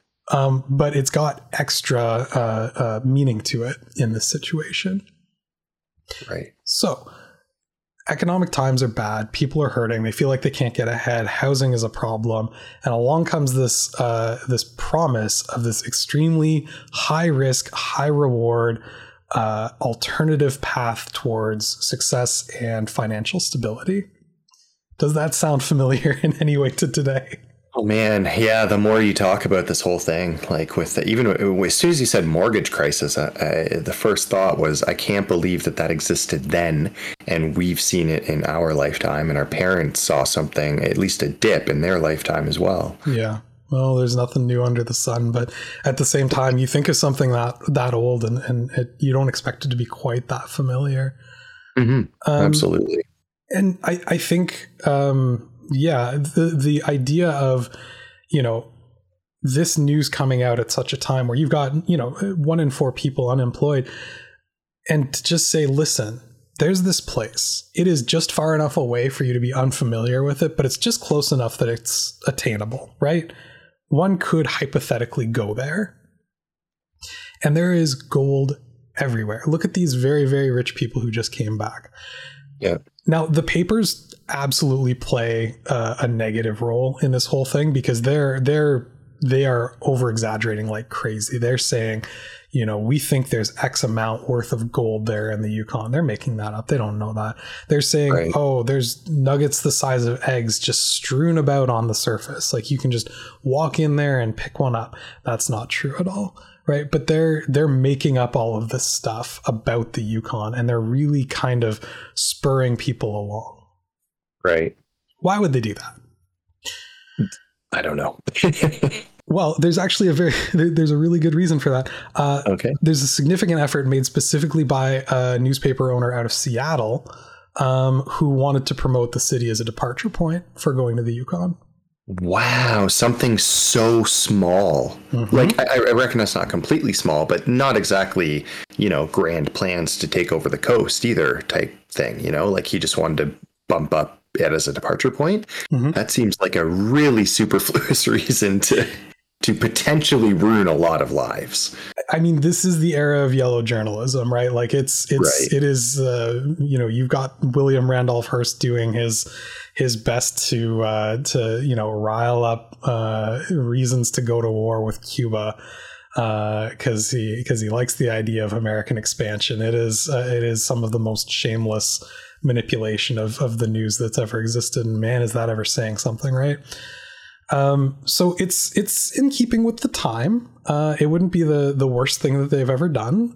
But yeah, it's still pretty self-serving, and it's predatory, right? Like let's come out and call it what it is. It's telling people like, listen, this is easy. It's on you for not taking it.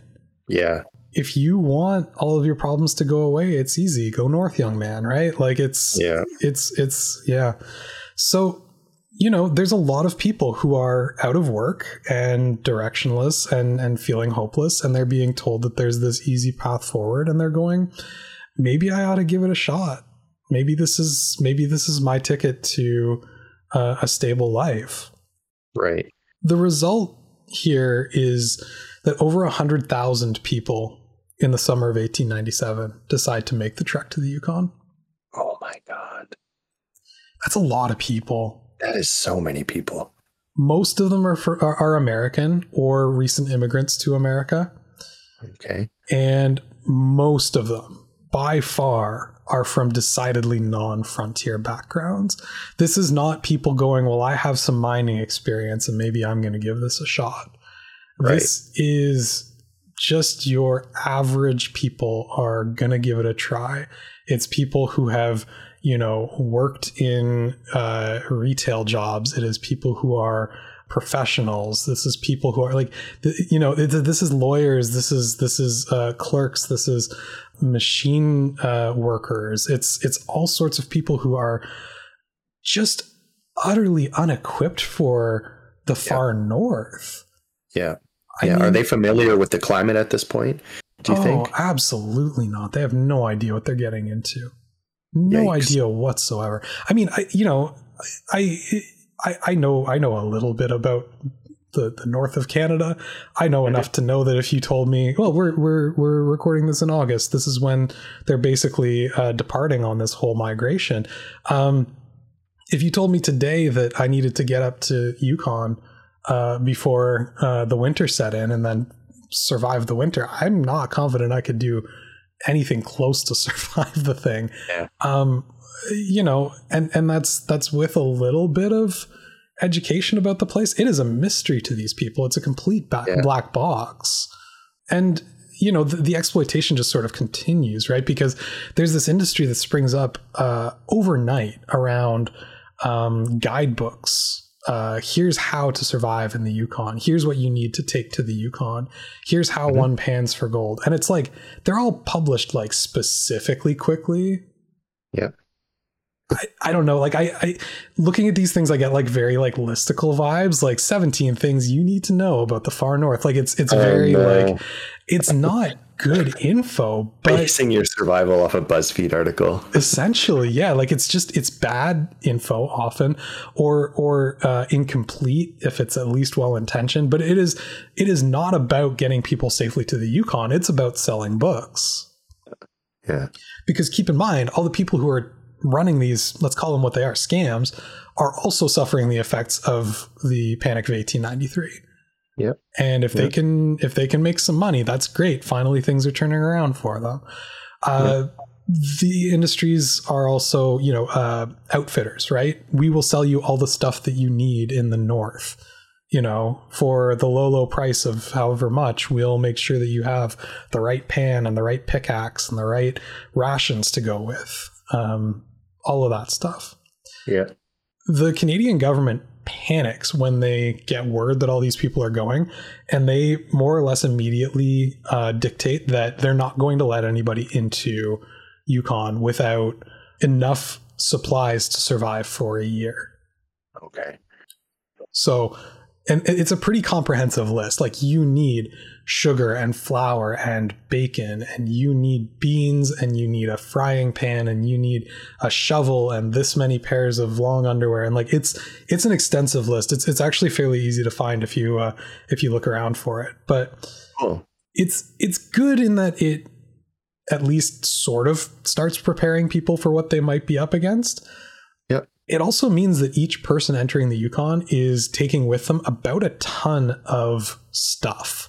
That feels like a pain in the butt to haul around in, any kind of swamp, marsh, forested, or even flat, rocky area, to be perfectly honest.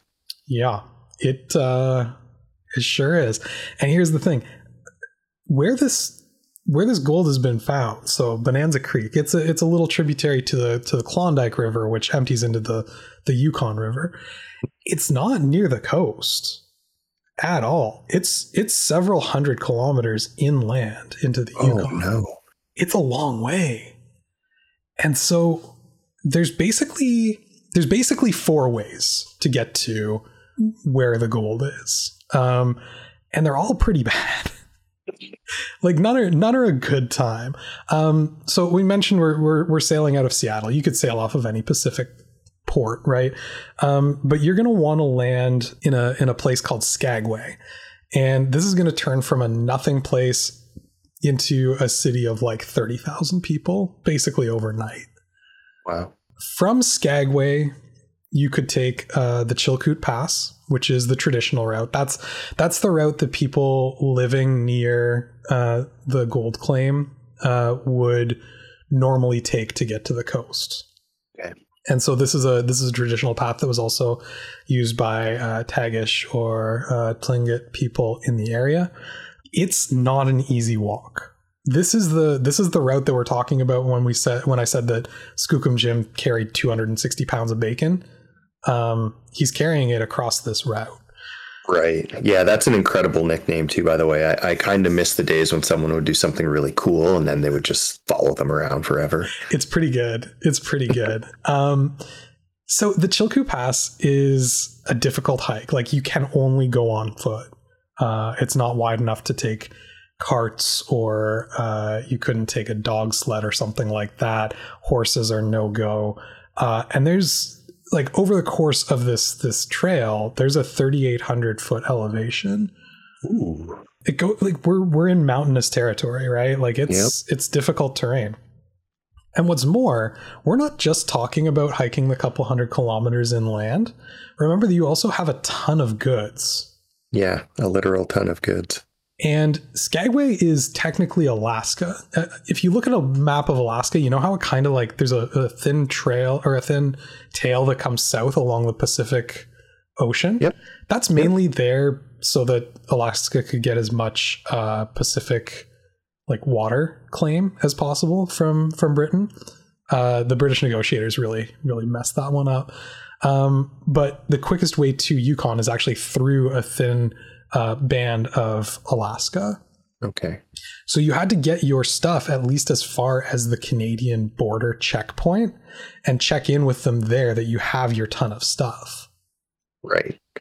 So that means carrying a ton, literally 1 ton of supplies with you, which no one can carry 1 ton. So you would do like little jogs of like carry all your stuff this far, go back for some, carry all your stuff, go back for some, and sort of relay it all the way along. People were hiring other people to carry the stuff for them. That got extremely expensive very fast. A lot of indigenous to the area made a lot of money really quickly carrying stuff for prospectors who they thought were insane.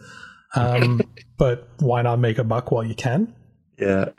And yeah, it's really long and it's really hard. And there's a trail there now that's, properly like maintained and like groomed and marked and all of that is apparently one of the most beautiful hikes in the world. But you just show up in Alaska and you're probably wearing the wrong clothes and somebody's probably tried to swindle you 5 or 6 times, and now you're climbing up this muddy path because it's August or September and things are all melted and your 1 ton of stuff is a pain. And there's a lot of people who never really got further than Skagway. There's a lot of people who just turned around and went back. Yeah, I absolutely believe that. That was actually going to be one of my questions. Yeah.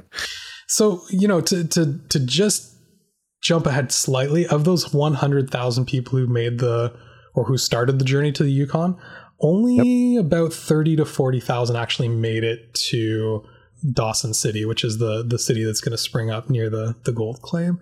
So, okay. Yeah, a lot just turned back, left, maybe tried to sell the goods that they brought with them for fare back, but everybody had those goods anyways, so it didn't really go for much money. Yeah. I forgot to mention this. One of the other kind of scam industries that came out of all of this is people sailing other people up to Skagway. A lot of the crews were not proper sailors. They just sort of found a boat somewhere and said, sure, I'll take people to Alaska. A lot of like condemned boats were sort of hastily repaired and like never should have been on the ocean, and they're still sailing people to Alaska. Oh yeah, there was shipwrecks like crazy. It was really terrible, but it's again seen as like sort of a might as well get mine while the getting is good sort of thing. Yeah. Yeah, people are hurting, right? For sure. So that's the Chilkoot Pass. The White Pass is hypothetically considered easier, at least when you get to Skagway. People are saying it's easier, and the reason for that is it's a slower incline than the Chilkoot Pass, and it doesn't get as high, so it only goes up to 3,200 feet instead of 3,800, which is essentially meaningless, honestly, let's be real. But the main difference is you can ride a horse over the White Pass.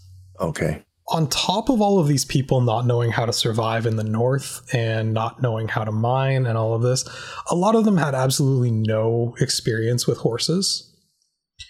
So there was, again, this industry of people sailing horses up to sell in Skagway that were terrible horses. They'd be old or lame or malnourished, horses that they wouldn't normally use for working. And they would sell them to these people at exorbitant prices. Right. Wow. And then people not knowing horses at all would overload the horses, like horribly overload them, because they don't want to go back and forth for their ton of stuff. Mm-hmm. And then just whip them bloody trying to get them over the trail. Yeah. Like, don't rest them properly, don't feed them properly, don't water them properly, don't brush them down at the end of the day. Like all the stuff that you're supposed to do with a horse. Again, I don't really know horses, but I know enough to know that I don't know how to use one, right? Like, yeah, absolutely. It's that like little bit of self-awareness that I don't know if it's just missing or if it's just the greed takes over. It's hard to say. That mix of desperation and gullibility is a powerful force. Mm-hmm. Absolutely, it is. The White Pass would become known as the Dead Horse Trail. Dang. For obvious reasons. Yeah, that's too bad, eh? Wow. There are stories of people taking that pass and just like constant bleached horse bones along the side of it. It was just a massacre.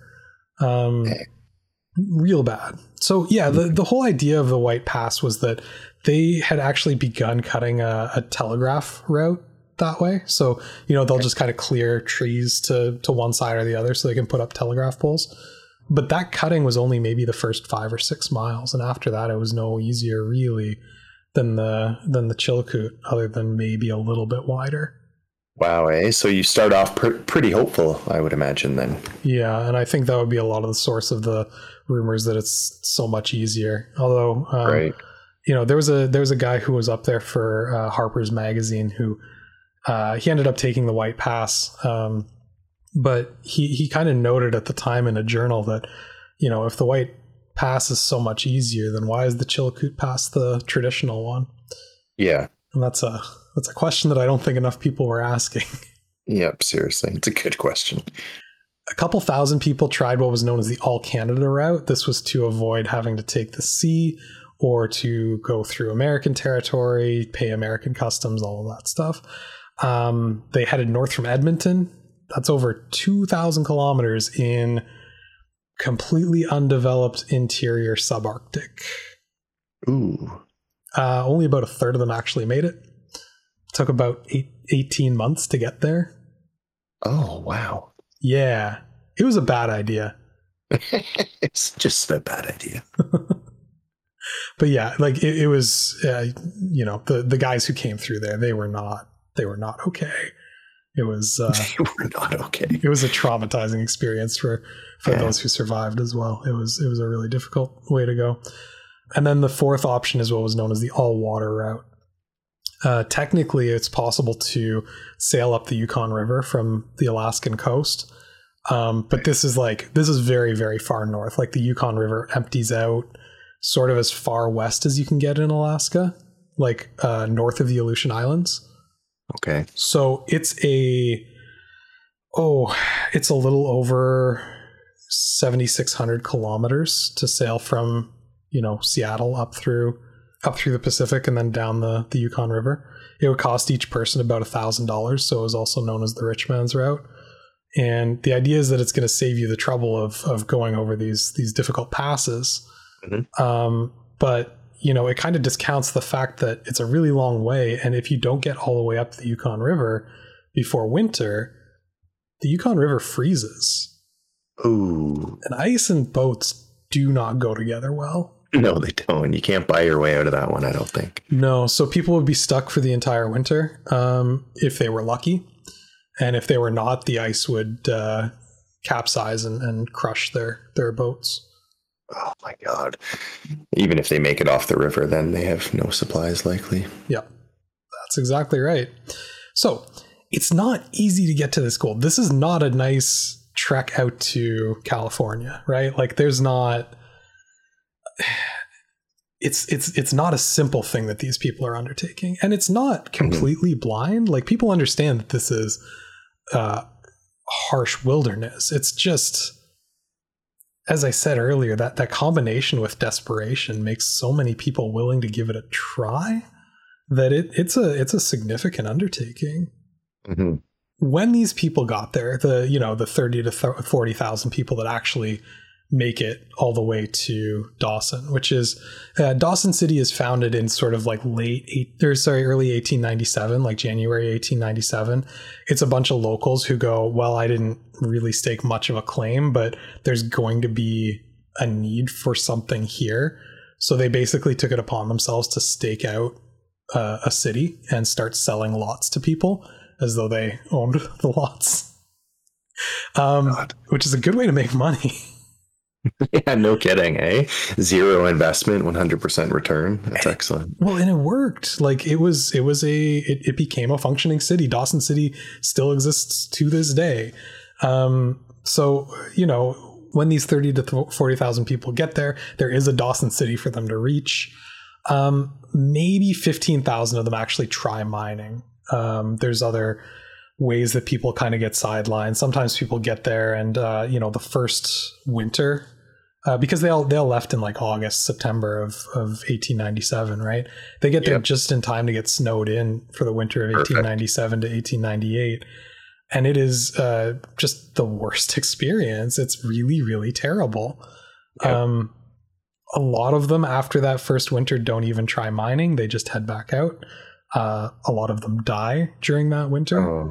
It is exceptionally difficult.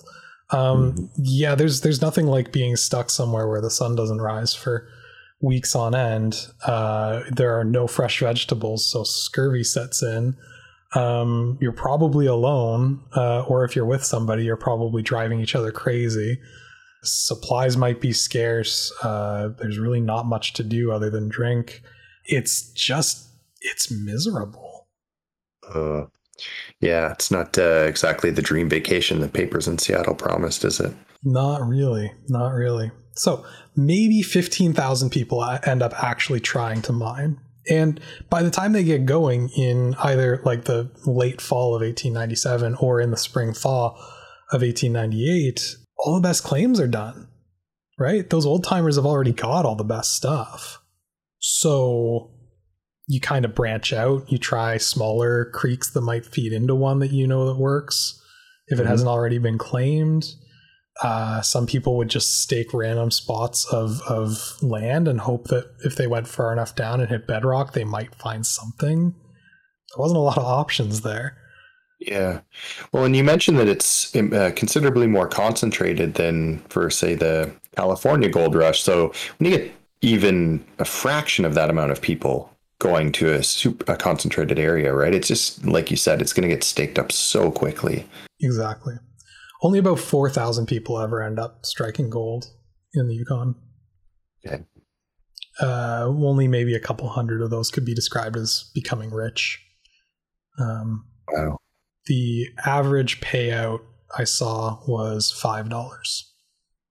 Oh, man. That's too bad. It's rough.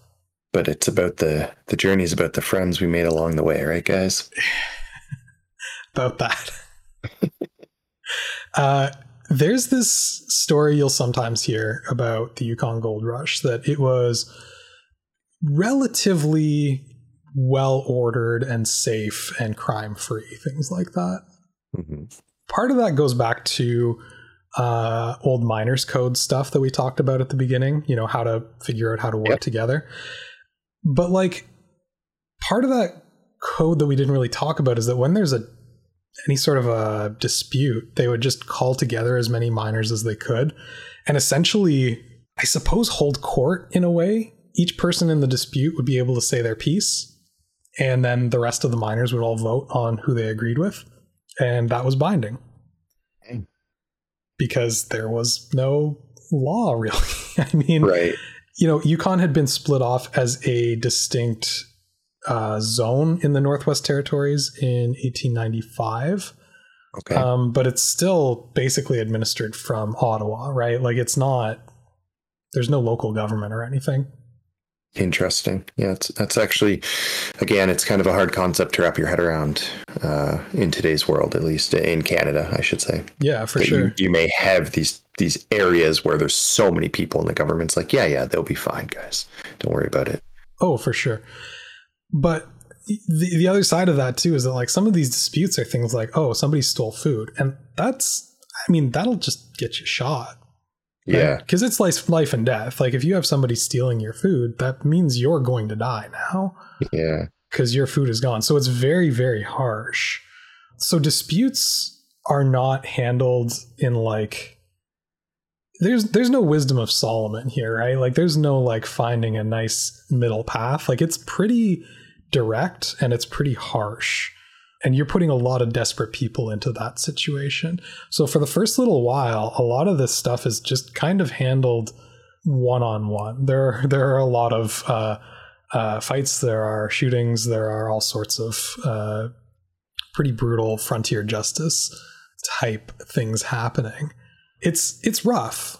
In 1897, there's like the decision to send Northwest Mounted Police up to Yukon to start administering the territory a little bit more directly. There's a couple dozen officers go up, led by Sam Steele. You've probably heard that name at one point. He's one of the most famous Mounties. Yeah. To administer justice in the area. And there's this sort of this idea that once the Northwest Mounted Police show up, that things really settle down. And that's somewhat true. I mean, they can only investigate so much. Mm-hmm. Sometimes things happen out in the wild that never get reported back. And, so they mostly focus on keeping law and order in larger centers. So things like Dawson City, which, by the way, as much as it's, a town of like 15,000, like it's large, it's just basically wooden structures built on bog. Like, it's kind of nasty. And it's a lot of people who are, when they find out that there's no gold left, are trying to figure out other ways to survive, right? So there's a significant vice industry, for example, a lot of saloons, a lot of gambling. There are brothels. Like 90% of the people in Yukon are men, but the women who are there are usually either married to a prospector who they've followed up to mine, or other than a few other outliers, working in some proximity to the sex industry. Okay. There are actually some pretty successful female business owners. Like, it's not kind of a guarantee that it's one or the other. A woman named Belinda Mulrooney owns hotels, a bunch of different hotels, both in Dawson City and closer to the actual mining sites. And it's weird. The economics of everything get really, really tilted, especially after everyone survives that first winter. The first winter they're really worried about. The locals figure there's probably about 1,000 too many people for everybody to survive the winter. They're worried about running out of food, and they're worried about what happens to people when the food runs out. Yep. So they try and send people back, but when they can't, they basically have everyone pool all of their supplies and start rationing for the winter. And it's a pretty near thing. People have gone down to skin and bones by the time the thaw comes. Ooh, that sounds extremely harsh. Yeah, it is absolutely extremely harsh. It's very, very difficult. And it's this weird situation where you have men who today would be millionaires by the standards of the gold that they're carrying. Mm-hmm. And they couldn't buy a bag of flour to save their life with it. Bonkers. So all of the economy, like the whole economy, gets really out of whack. Like, you get this stuff where, so these hotels that are owned by Mulrooney, she's charging $12 a night for a hotel room, which, remember, our multiply by 30 rule for value. This is a pretty basic wooden structure that just has a bed that's dry, essentially. And it's the equivalent of spending $360 a night on a hotel room. Wow. And guys are paying it because they're sick of sleeping in tents and getting eaten by fleas and people are losing limbs to gangrene and trench foot and all of this stuff. And, it's horrendous. So yeah, the luxury stuff is out of control, but like the staples are really hard to come by. And it's just exacerbated by the wealth, because stuff that would normally get driven up to a certain level where nobody can afford it is driven to a point where only a small percentage of people can afford it because of all the gold, and everybody else is out of luck. Yeah. It really, really warps things. Mm-hmm. supplying the city is inconsistent. Even after the thaw, they start getting supply ships, and the best merchants out there are able to figure things out. But, you're going to have shortages from time to time. All of a sudden, there's just going to be no salt in the entire city. And that's just the way it is. Yeah. So it's, again, some of the topics some of the topics you've talked about so far, it's sort of difficult to imagine growing up in not like a wealthy family or anything, but growing up in like a relatively stable economy, surrounded by grocery stores, etc. It's interesting to think about how so much of that, we take for granted, and in certain areas, certain times of the world, even today, obviously. But you think about back then when these towns, if we didn't get the salt shipment, I could imagine there'd be some anxiety and some stress that comes with that as well. And thinking, well, what does it take to get the next supply through? How long is that going to take, et cetera? And what's next, sort of thing. What else could we have shortages in? Yeah, absolutely. It's extremely stressful. And, food insecurity in the Canadian North is still very much a thing today, let alone trying to figure all this stuff out more than 100 years ago, right? Like, it's just, if it's not there, it's just kind of not there, So anyway, like we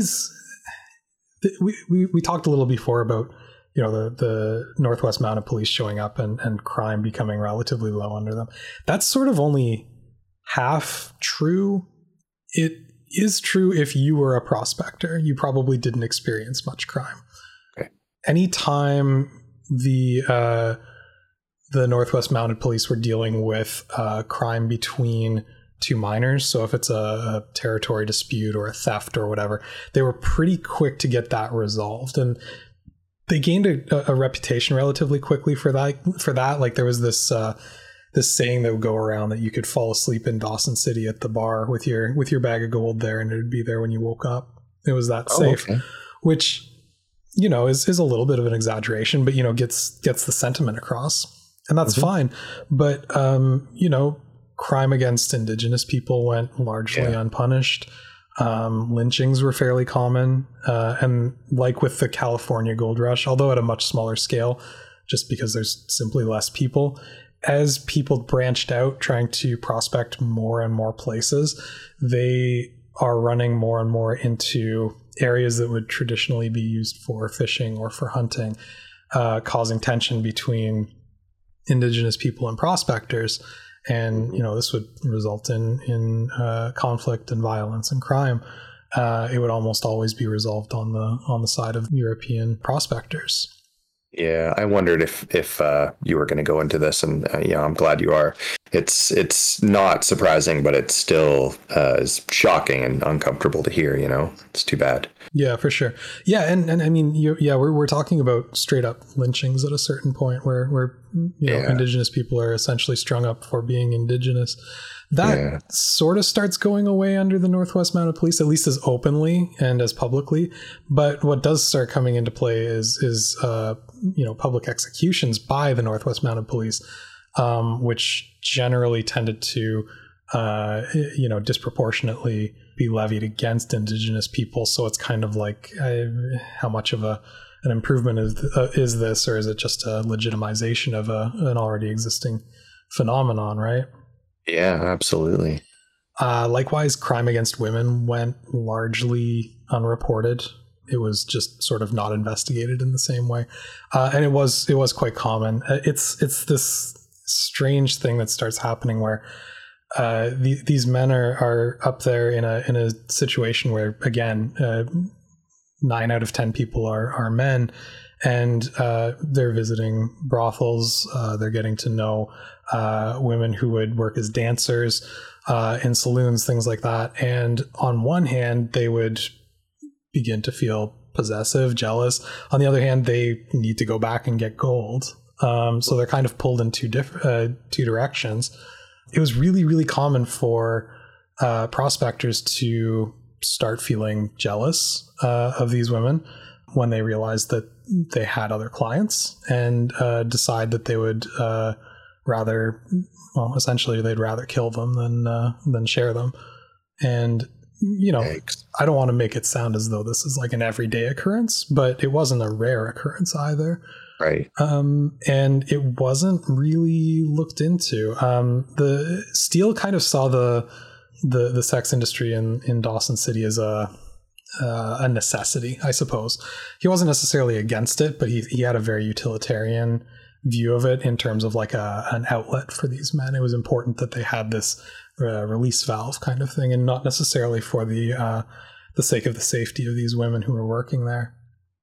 Yeah, exactly. Yeah, it's unfortunate, and again, it's uncomfortable to hear about, but it's not surprising, is it? No, in fact, sex work was selectively enforced. They would pick a set number of women every month to ticket and use those proceeds to fund the hospital.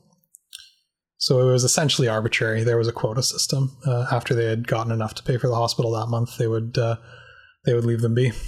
Okay. Wow. That's a system. Yep. Sure is. Scams were rampant, especially against newcomers, especially when you get into the summer of 1898. They've already kind of blown through all of the marks from that first rush. Anybody who's still coming up is seen as especially gullible by locals. Okay. And so you would come into Skagway and somebody would tell you, oh, I don't know, you got to watch out for scammers, but I can tell you the real best way to get up, and they would redirect you somewhere that you'd be robbed. Or there was one scam I mean, it's terrible, but I also found it kind of funny. Somebody would come up to you and say, oh, you got outfitted from one of those companies down south. They don't know what it's like living up here. Let me take you to one of the local guys. They'll get you set up proper. And you go into this store and they'd say, oh, well, you need this, this, and this. It's pretty expensive, but I'll tell you what, if you give me all of your gear that you brought up with you, we'll get you outfitted and we'll just pay, we'll just figure out the difference, basically. So you end up paying, an extra, maybe 10% or 15% of what they were actually asking for the stuff. And you'd think, man, I dodged a bullet. Now I've got the real deal. And then the next, they'd take all of your stuff, they'd send you off. And then when the next mark came in, they would sell that stuff to this person as being the real deal, take their 10 or 15%, take their stuff, and they would just kind of cycle through a couple people's worth of gear, selling it off to the next person as genuine. And they would never know. Collect a little profit from it. It's innovative, actually. It's quite clever.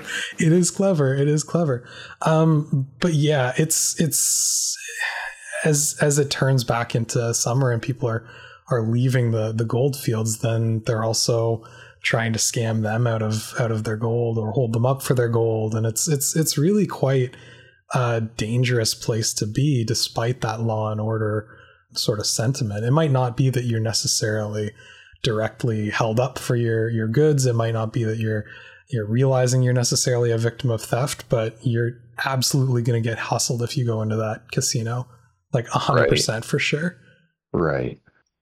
So in 1898, they finished the telegraph line from Skagway to Dawson City, and we're going to start to get more immediate feedback, just what life is like in Dawson City.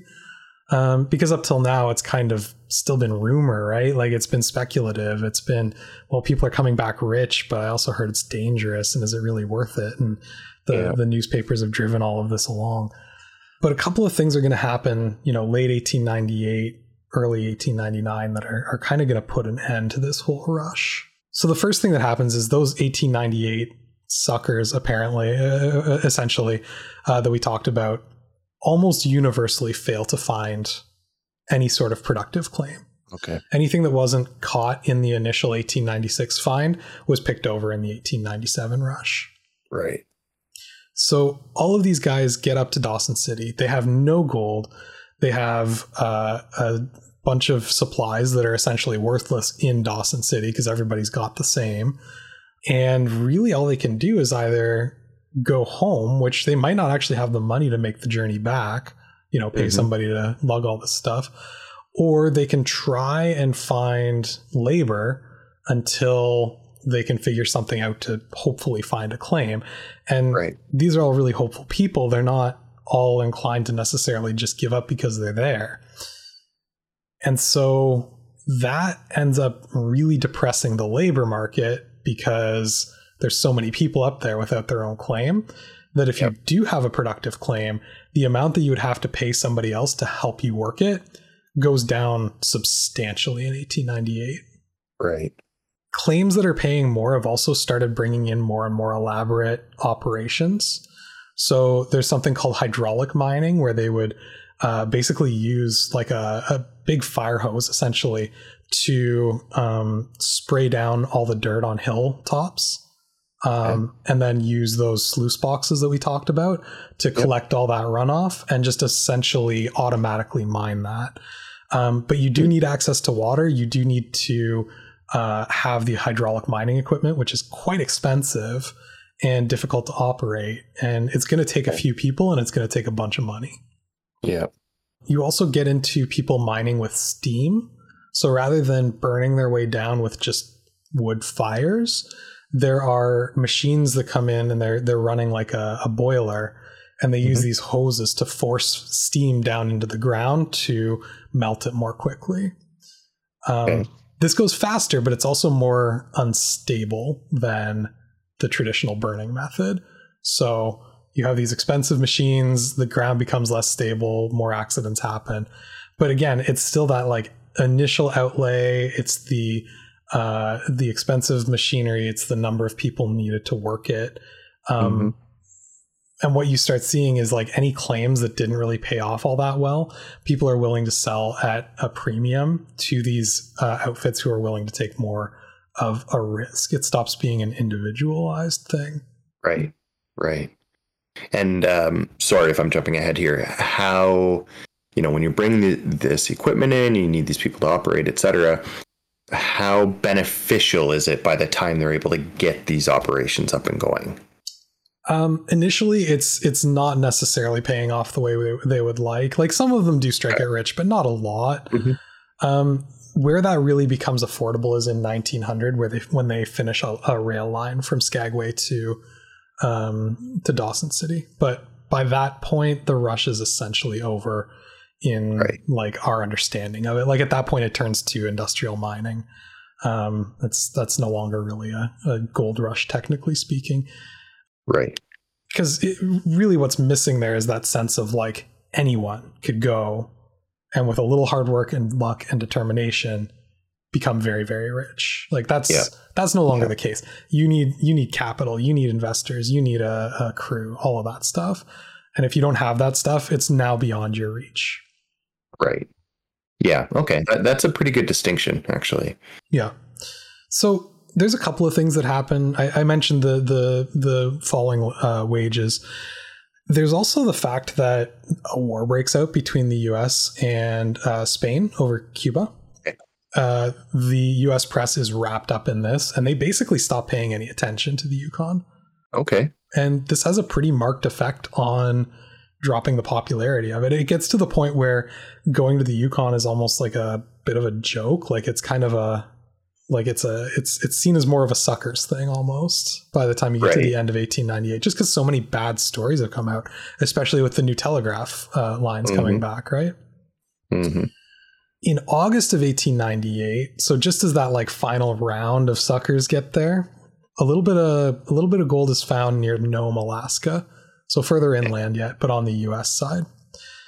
And a lot of the U.S. prospectors had kind of chafed at doing business in Canada. They didn't like it. There was a little bit of, there was some misunderstanding of the rules of international borders happening there. Okay. They didn't like that they had to pay a duty on bringing all that stuff into Canada, and they didn't like that the Canadian government took, between 10 and 15% of the value of any gold mined as just a flat tax, right? They didn't like that your claim was only free for a year, and if you wanted to stay on the claim any longer than that, you had to pay a yearly license to re-up on it. And they saw this all as really oppressive, and the Canadian government saw it as a reasonable way to make some money off of resources that it saw itself as controlling. Yeah, absolutely. So, the Russian in Nome pulled enough people away that it was a little bit more, friendly to all the American prospectors, which so many of them were, right?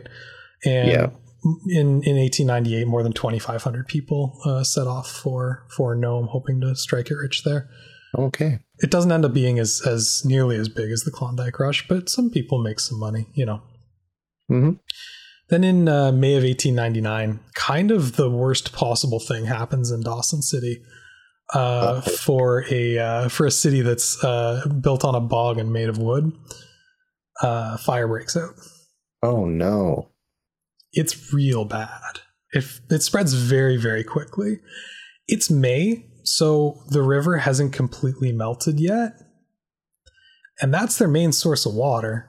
So they have like a fire engine, like a brand new, like it's works on steam and pumps water kind of thing, but there's still ice. Right. So they start hacking holes in the ice to get to the river, but they're getting like kind of more muddy silt than they are water. And there's like at the same time, there's actually a strike by the firemen in the city over poor wages. No. And that's not like an issue in terms of like, did they help with the fire? It's an issue in terms of the maintenance. See, they should have been keeping the boiler on the fire pump warm at all times. Okay. And they hadn't been. And it just takes a long time to get warmed up. It was so cold. And this fire is spreading quickly. Very quickly. The buildings are all packed really close together. Mm-hmm. So there's all these people who are like rushing into homes trying to pull out whatever's valuable. And it's not necessarily what you would think it is. It's things like plate glass window, which is really hard to carry into the Yukon interior, right? Or sentimental items. Obviously gold, but I mean, gold will survive a fire and everybody has a lot of it or none at all and kind of nowhere in between. When they finally get the engine going, the hoses are all made of leather, right? Mm-hmm. Stitched together, and the water is so cold coming out of the river that because the hoses hadn't been kept warm properly either, the water freezes the hoses from the inside and they burst their seams. Oh my god. So at that point it's basically like buckets from the river that's frozen over. Wonderful. Steele shows up on the scene, starts personally arresting anyone who doesn't help with the fire, kind of gets things organized. And the decision is made that we basically need, what do you call it? A fire break. And so they figure out which way the fire is burning, grab dynamite and proactively blow up about 15 buildings to keep it from hopping. Okay. And how did that work out? I mean, it stopped the fire. Okay. More or less. I mean, it contained the fire, at least I should say. Right. 110 buildings are lost in this fire. That's bonkers. Do you have a total of how many there are total? Oh, I don't have a total, no. It was a significant amount of the city, though. Like, we're talking most of the city. Okay, that's kind of what I pictured in my head. Yeah, it's real bad. The bank burned. Oh, lovely. The safe was not fireproof. Oh no. So that means not only did they lose a lot of money, they also lost any papers that were stored in the bank's vault, which would include claim information. Okay. So this is extremely bad on many layers. Total losses are over $4 million in that time assessment. Yeah. So like best case, we're talking, $120 million. Depending on how we want to assess value. Yeah. That is super depressing. It's really bad. I think a lot of people see that as the real nail in the coffin. Mm-hmm. Dawson starts rebuilding almost immediately as like almost a pastiche of itself. Like they start building stuff where that's oriented almost more towards like tourists who want to come and see the authentic Klondike experience, right? Okay. People still live there, but like the population starts dropping extraordinarily quickly. They're at about 17,000 in 1899. Mm-hmm. By 1902, they're down to less than 5,000 people. Wow. Yeah, they all clear out. Understandable. Oh yeah, sure, it's over. The dream is done. At that point, what is there to go back to, right? Mm-hmm. So, where does that leave us? What is the point of all this? I guess is the real question at this point, right? Yeah. So, I mean, like I said, the average prospector found about $5 worth of gold. So most people lost more money than they gained. Yep.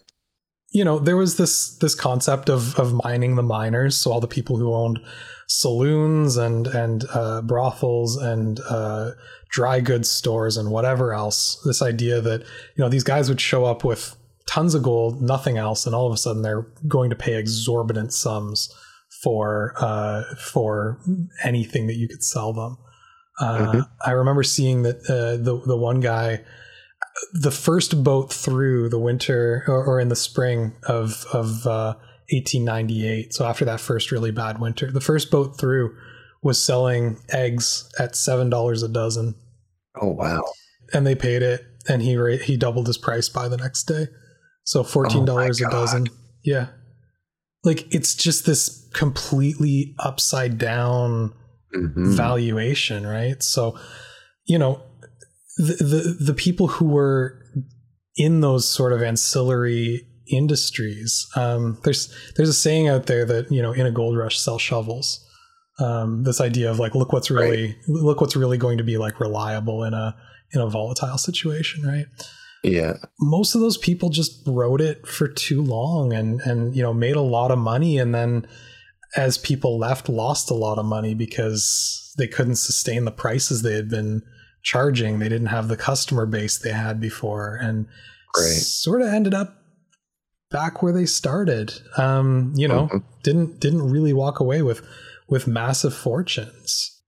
There's a few big fortunes that were made in mining, but they're honestly really rare. Most of the people who made money also ended up spending it all. Right.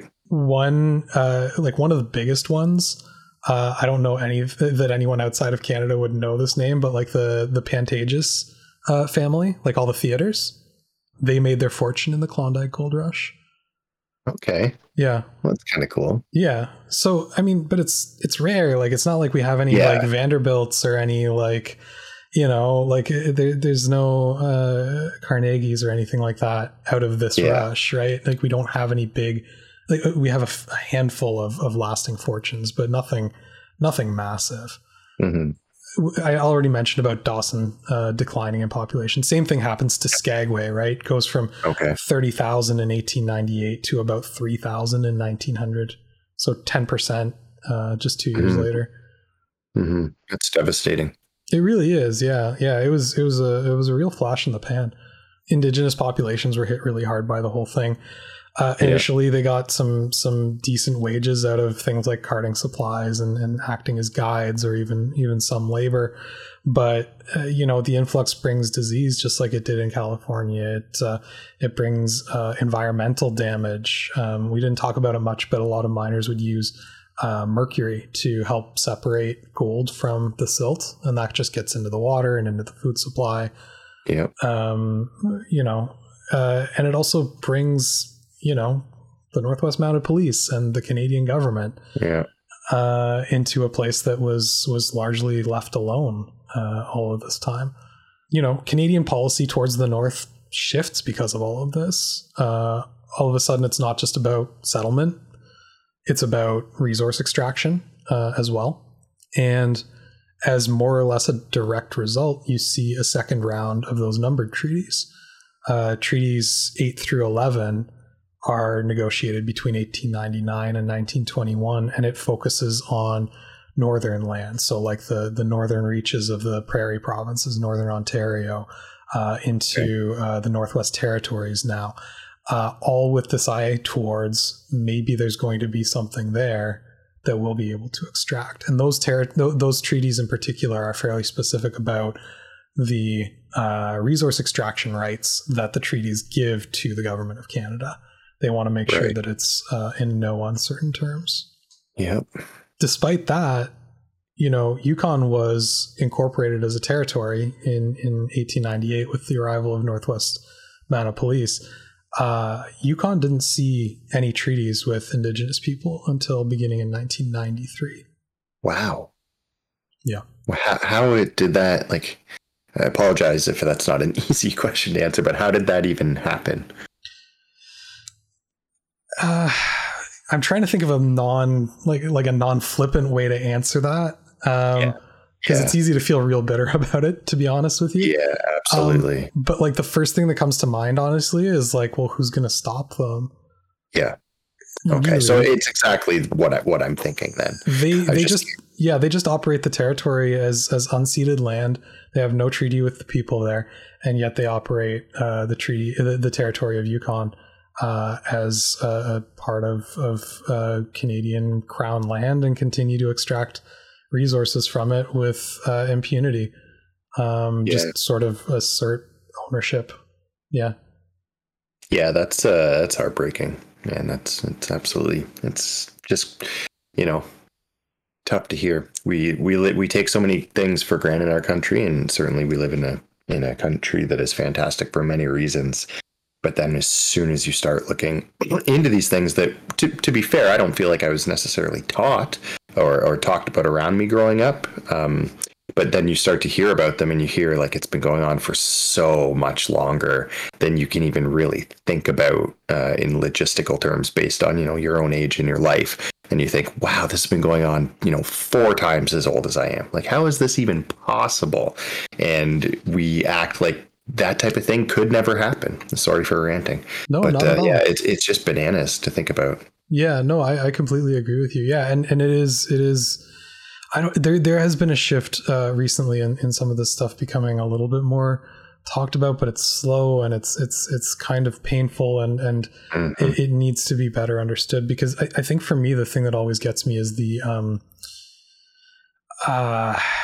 how intentional it all is. Like, it's not like we accidentally backed into these situations. There are policies in place, and there are people who arranged all of this stuff, and it's not just accidental. It's often very, very deliberate, and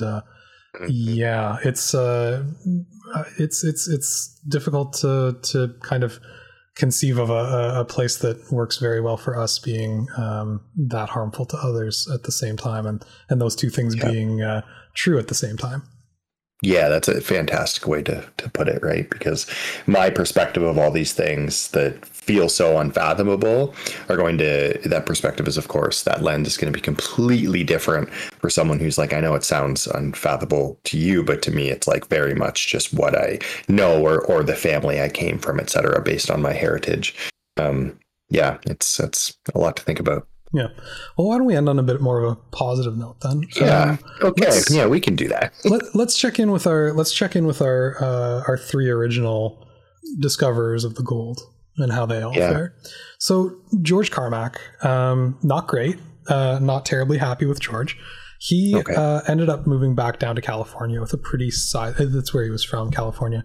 He moved down with a pretty sizable fortune, but he. His marriage with his wife, he called her Kate, but his marriage was really fraught.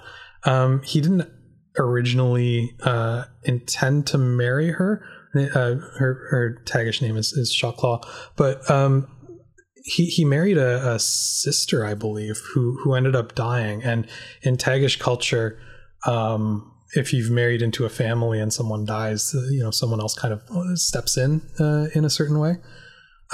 So he had never really intended to marry her. And I think the strain of working in the North all of those years, it put a significant strain on their personal relationship. And he really couldn't stand to be around her at a certain point. So they ended up divorcing, but he sort of left her down in California. Like, this happened after they moved to California. And so Shawclaw ended up depending on Jim to a certain extent for the rest of her life. George Carmack retired comfortably. He always maintained that he was the first one to discover the gold, even though we know that it was Jim. Mm-hmm. Their nephew, Dawson Charlie, was also very, very rich, but it was a little too much for him to handle. He basically spent himself into an alcohol related death. There was some sort of a bridge accident, I believe, and died fairly early. But Jim, his real name is Kish. He kept prospecting up until his death in 1916, but he made a lot of money off of that first claim, like a lot of it. Okay. And unlike a lot of other people in this story, he didn't spend it all. He actually tucked it away fairly responsibly, and that makes him a very singular person. You know, he had already done one historically notable thing. This is another, retaining wealth after the Klondike Gold Rush, and he set up a foundation with that money in his home community, which is actually, it's still in place today. It runs out of Whitehorse in Yukon. And the Skookum Jim Center helps support mainly Tagish youth, but at-risk Indigenous youth in Canada's North, provides employment advice, provides reproductive health services, a lot of really critical services to the community. And that foundation still exists to this day. That money is still doing good to this day in the North. And I think that's... I couldn't come up with a better place to end this story. It's nice to see at least one good thing come out of all of this. Yeah, absolutely. No, that's beautiful. And I hope, I imagine if he could have ever known, just how far that would go. That's very impressive. Yeah, that's the type of person we need a really in-depth documentary about or something. Yeah, or a cool movie made in his honor. Yeah, he was an interesting guy. Yeah, I don't know. The whole thing is, I don't often go as in depth on individuals like this, but it's weird how much the story of like the discovery of this gold just feels like an analogy for the wider experience of the Canadian North and resource extraction. Exploitation of indigenous knowledge, and like there's a lot of like parallels that happen there, right? Yeah. There's this saying I've heard around that Canada is really just 3 mining companies in a trench coat, and there's a lot of our history of expansion and our relations with indigenous people and things like that really do go back to resource extraction and not just mining gold, although that's been a big part of it. Before that with the fur trade, it's really been an extractive relationship from the beginning, and to see that reflected in Carmack insisting he was the real discoverer even though we know it was Jim, or Henderson missing out on things because he refused to communicate with somebody who was Indigenous. Like there's a lot of stuff in there that just feels it feels bigger than just that one story. It's that whole thing about in the specific lies the universal, right? Excellently put, or referenced, I guess. Yeah. Oh, that wasn't me. I'm trying to remember who it was that said that. I'll add it later. But James Joyce or something. I don't know. In any case, it doesn't much matter. But it is really fascinating to me that those parallels. And I'm glad to know there's literally any good that came out of it whatsoever. But in any case, that's the Klondike Gold Rush. It's a little bit more interesting than, Charlie Chaplin eating a boot, but turns out that's actually not that far off either. Any final impressions? Any last questions? What did you think? How did your first episode go? Oh, no, it feels like it went pretty fast, actually, to be perfectly honest. I'm looking at the clock right now. And, it was a very interesting story and excellently told. And I think that, for me in all the learning I've been doing, especially the past few years around Canada's Indigenous relationships, which are, as you've said, are strained at best, and rightfully so. I think it's really poignant and actually quite powerful. I didn't realize it would, the story of the Klondike Rush would have so many, like you said, parallels to what's happening today. So very timely. Yeah, really enjoyed it. Yeah, for sure. How much does this seem like Bitcoin, man? Yeah. I don't want to spend time on this, but the whole, and I mean, I don't mean in terms of I don't want to get myself into anything here, but in terms of this idea of somebody saying, look, things are bad right now. Here's an alternate path to security. It's very high risk, but some people will make out okay. And it's not just Bitcoin. I mean, we could talk about pyramid schemes or MLM stuff. Like there's always paths that are offered to people that are very lucrative and very dangerous, right? And I don't know. Like I think the main thing that I would suggest from any parallels to be found there is that, man, if the Klondike Gold Rush was happening today, like it would still go down the exact same way. Like I have no doubt in my mind there would still be 100,000 people just, ill-equipped, not understanding the ramifications, on the first boat up to the Alaskan coast, waiting to do what they can. And it's not like, that's human nature, right? Like, yeah, it's going to be tough, but maybe I'll be the lucky one. So anyway, that's all I have for the Klondike. I'm really glad I finally got you on the show. So thanks so much for joining me. I really appreciate you having you here. Absolutely. Yeah, it was a real pleasure. We'll have to do it again soon. You. Agreed.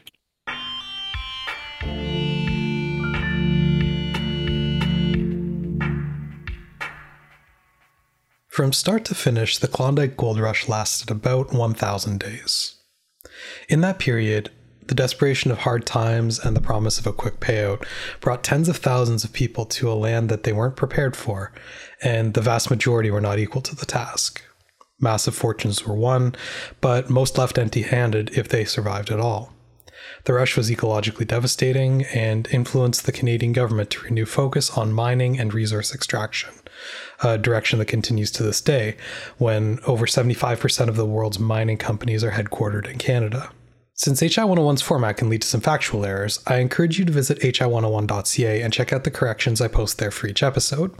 For example, in this episode, for some reason, I decided to pronounce Johannesburg the Dutch way, despite knowing that the preferred pronunciation is the English way. That's what happens sometimes when you're doing these things live. So focused on holding everything together that I mispronounced a major international city's name. To be honest, I almost did it again doing this correction. But that correction and more are on the site. If there are any errors I've missed there, please let me know so I can add them. You can also reach me on Facebook at facebook.com/hi101podcast, on Twitter at hi101podcast, or by email at contact@hi101.ca. If you'd like to support the show, please visit patreon.com/hi101 to make a monthly pledge, or paypal.me/hi101 for a single donation. And remember, hi101 is a broad introduction. If the subject we've discussed today has caught your interest, take a look around. I guarantee there's plenty of interesting information out there we didn't cover. I'm Adam Blesky, and this has been hi101.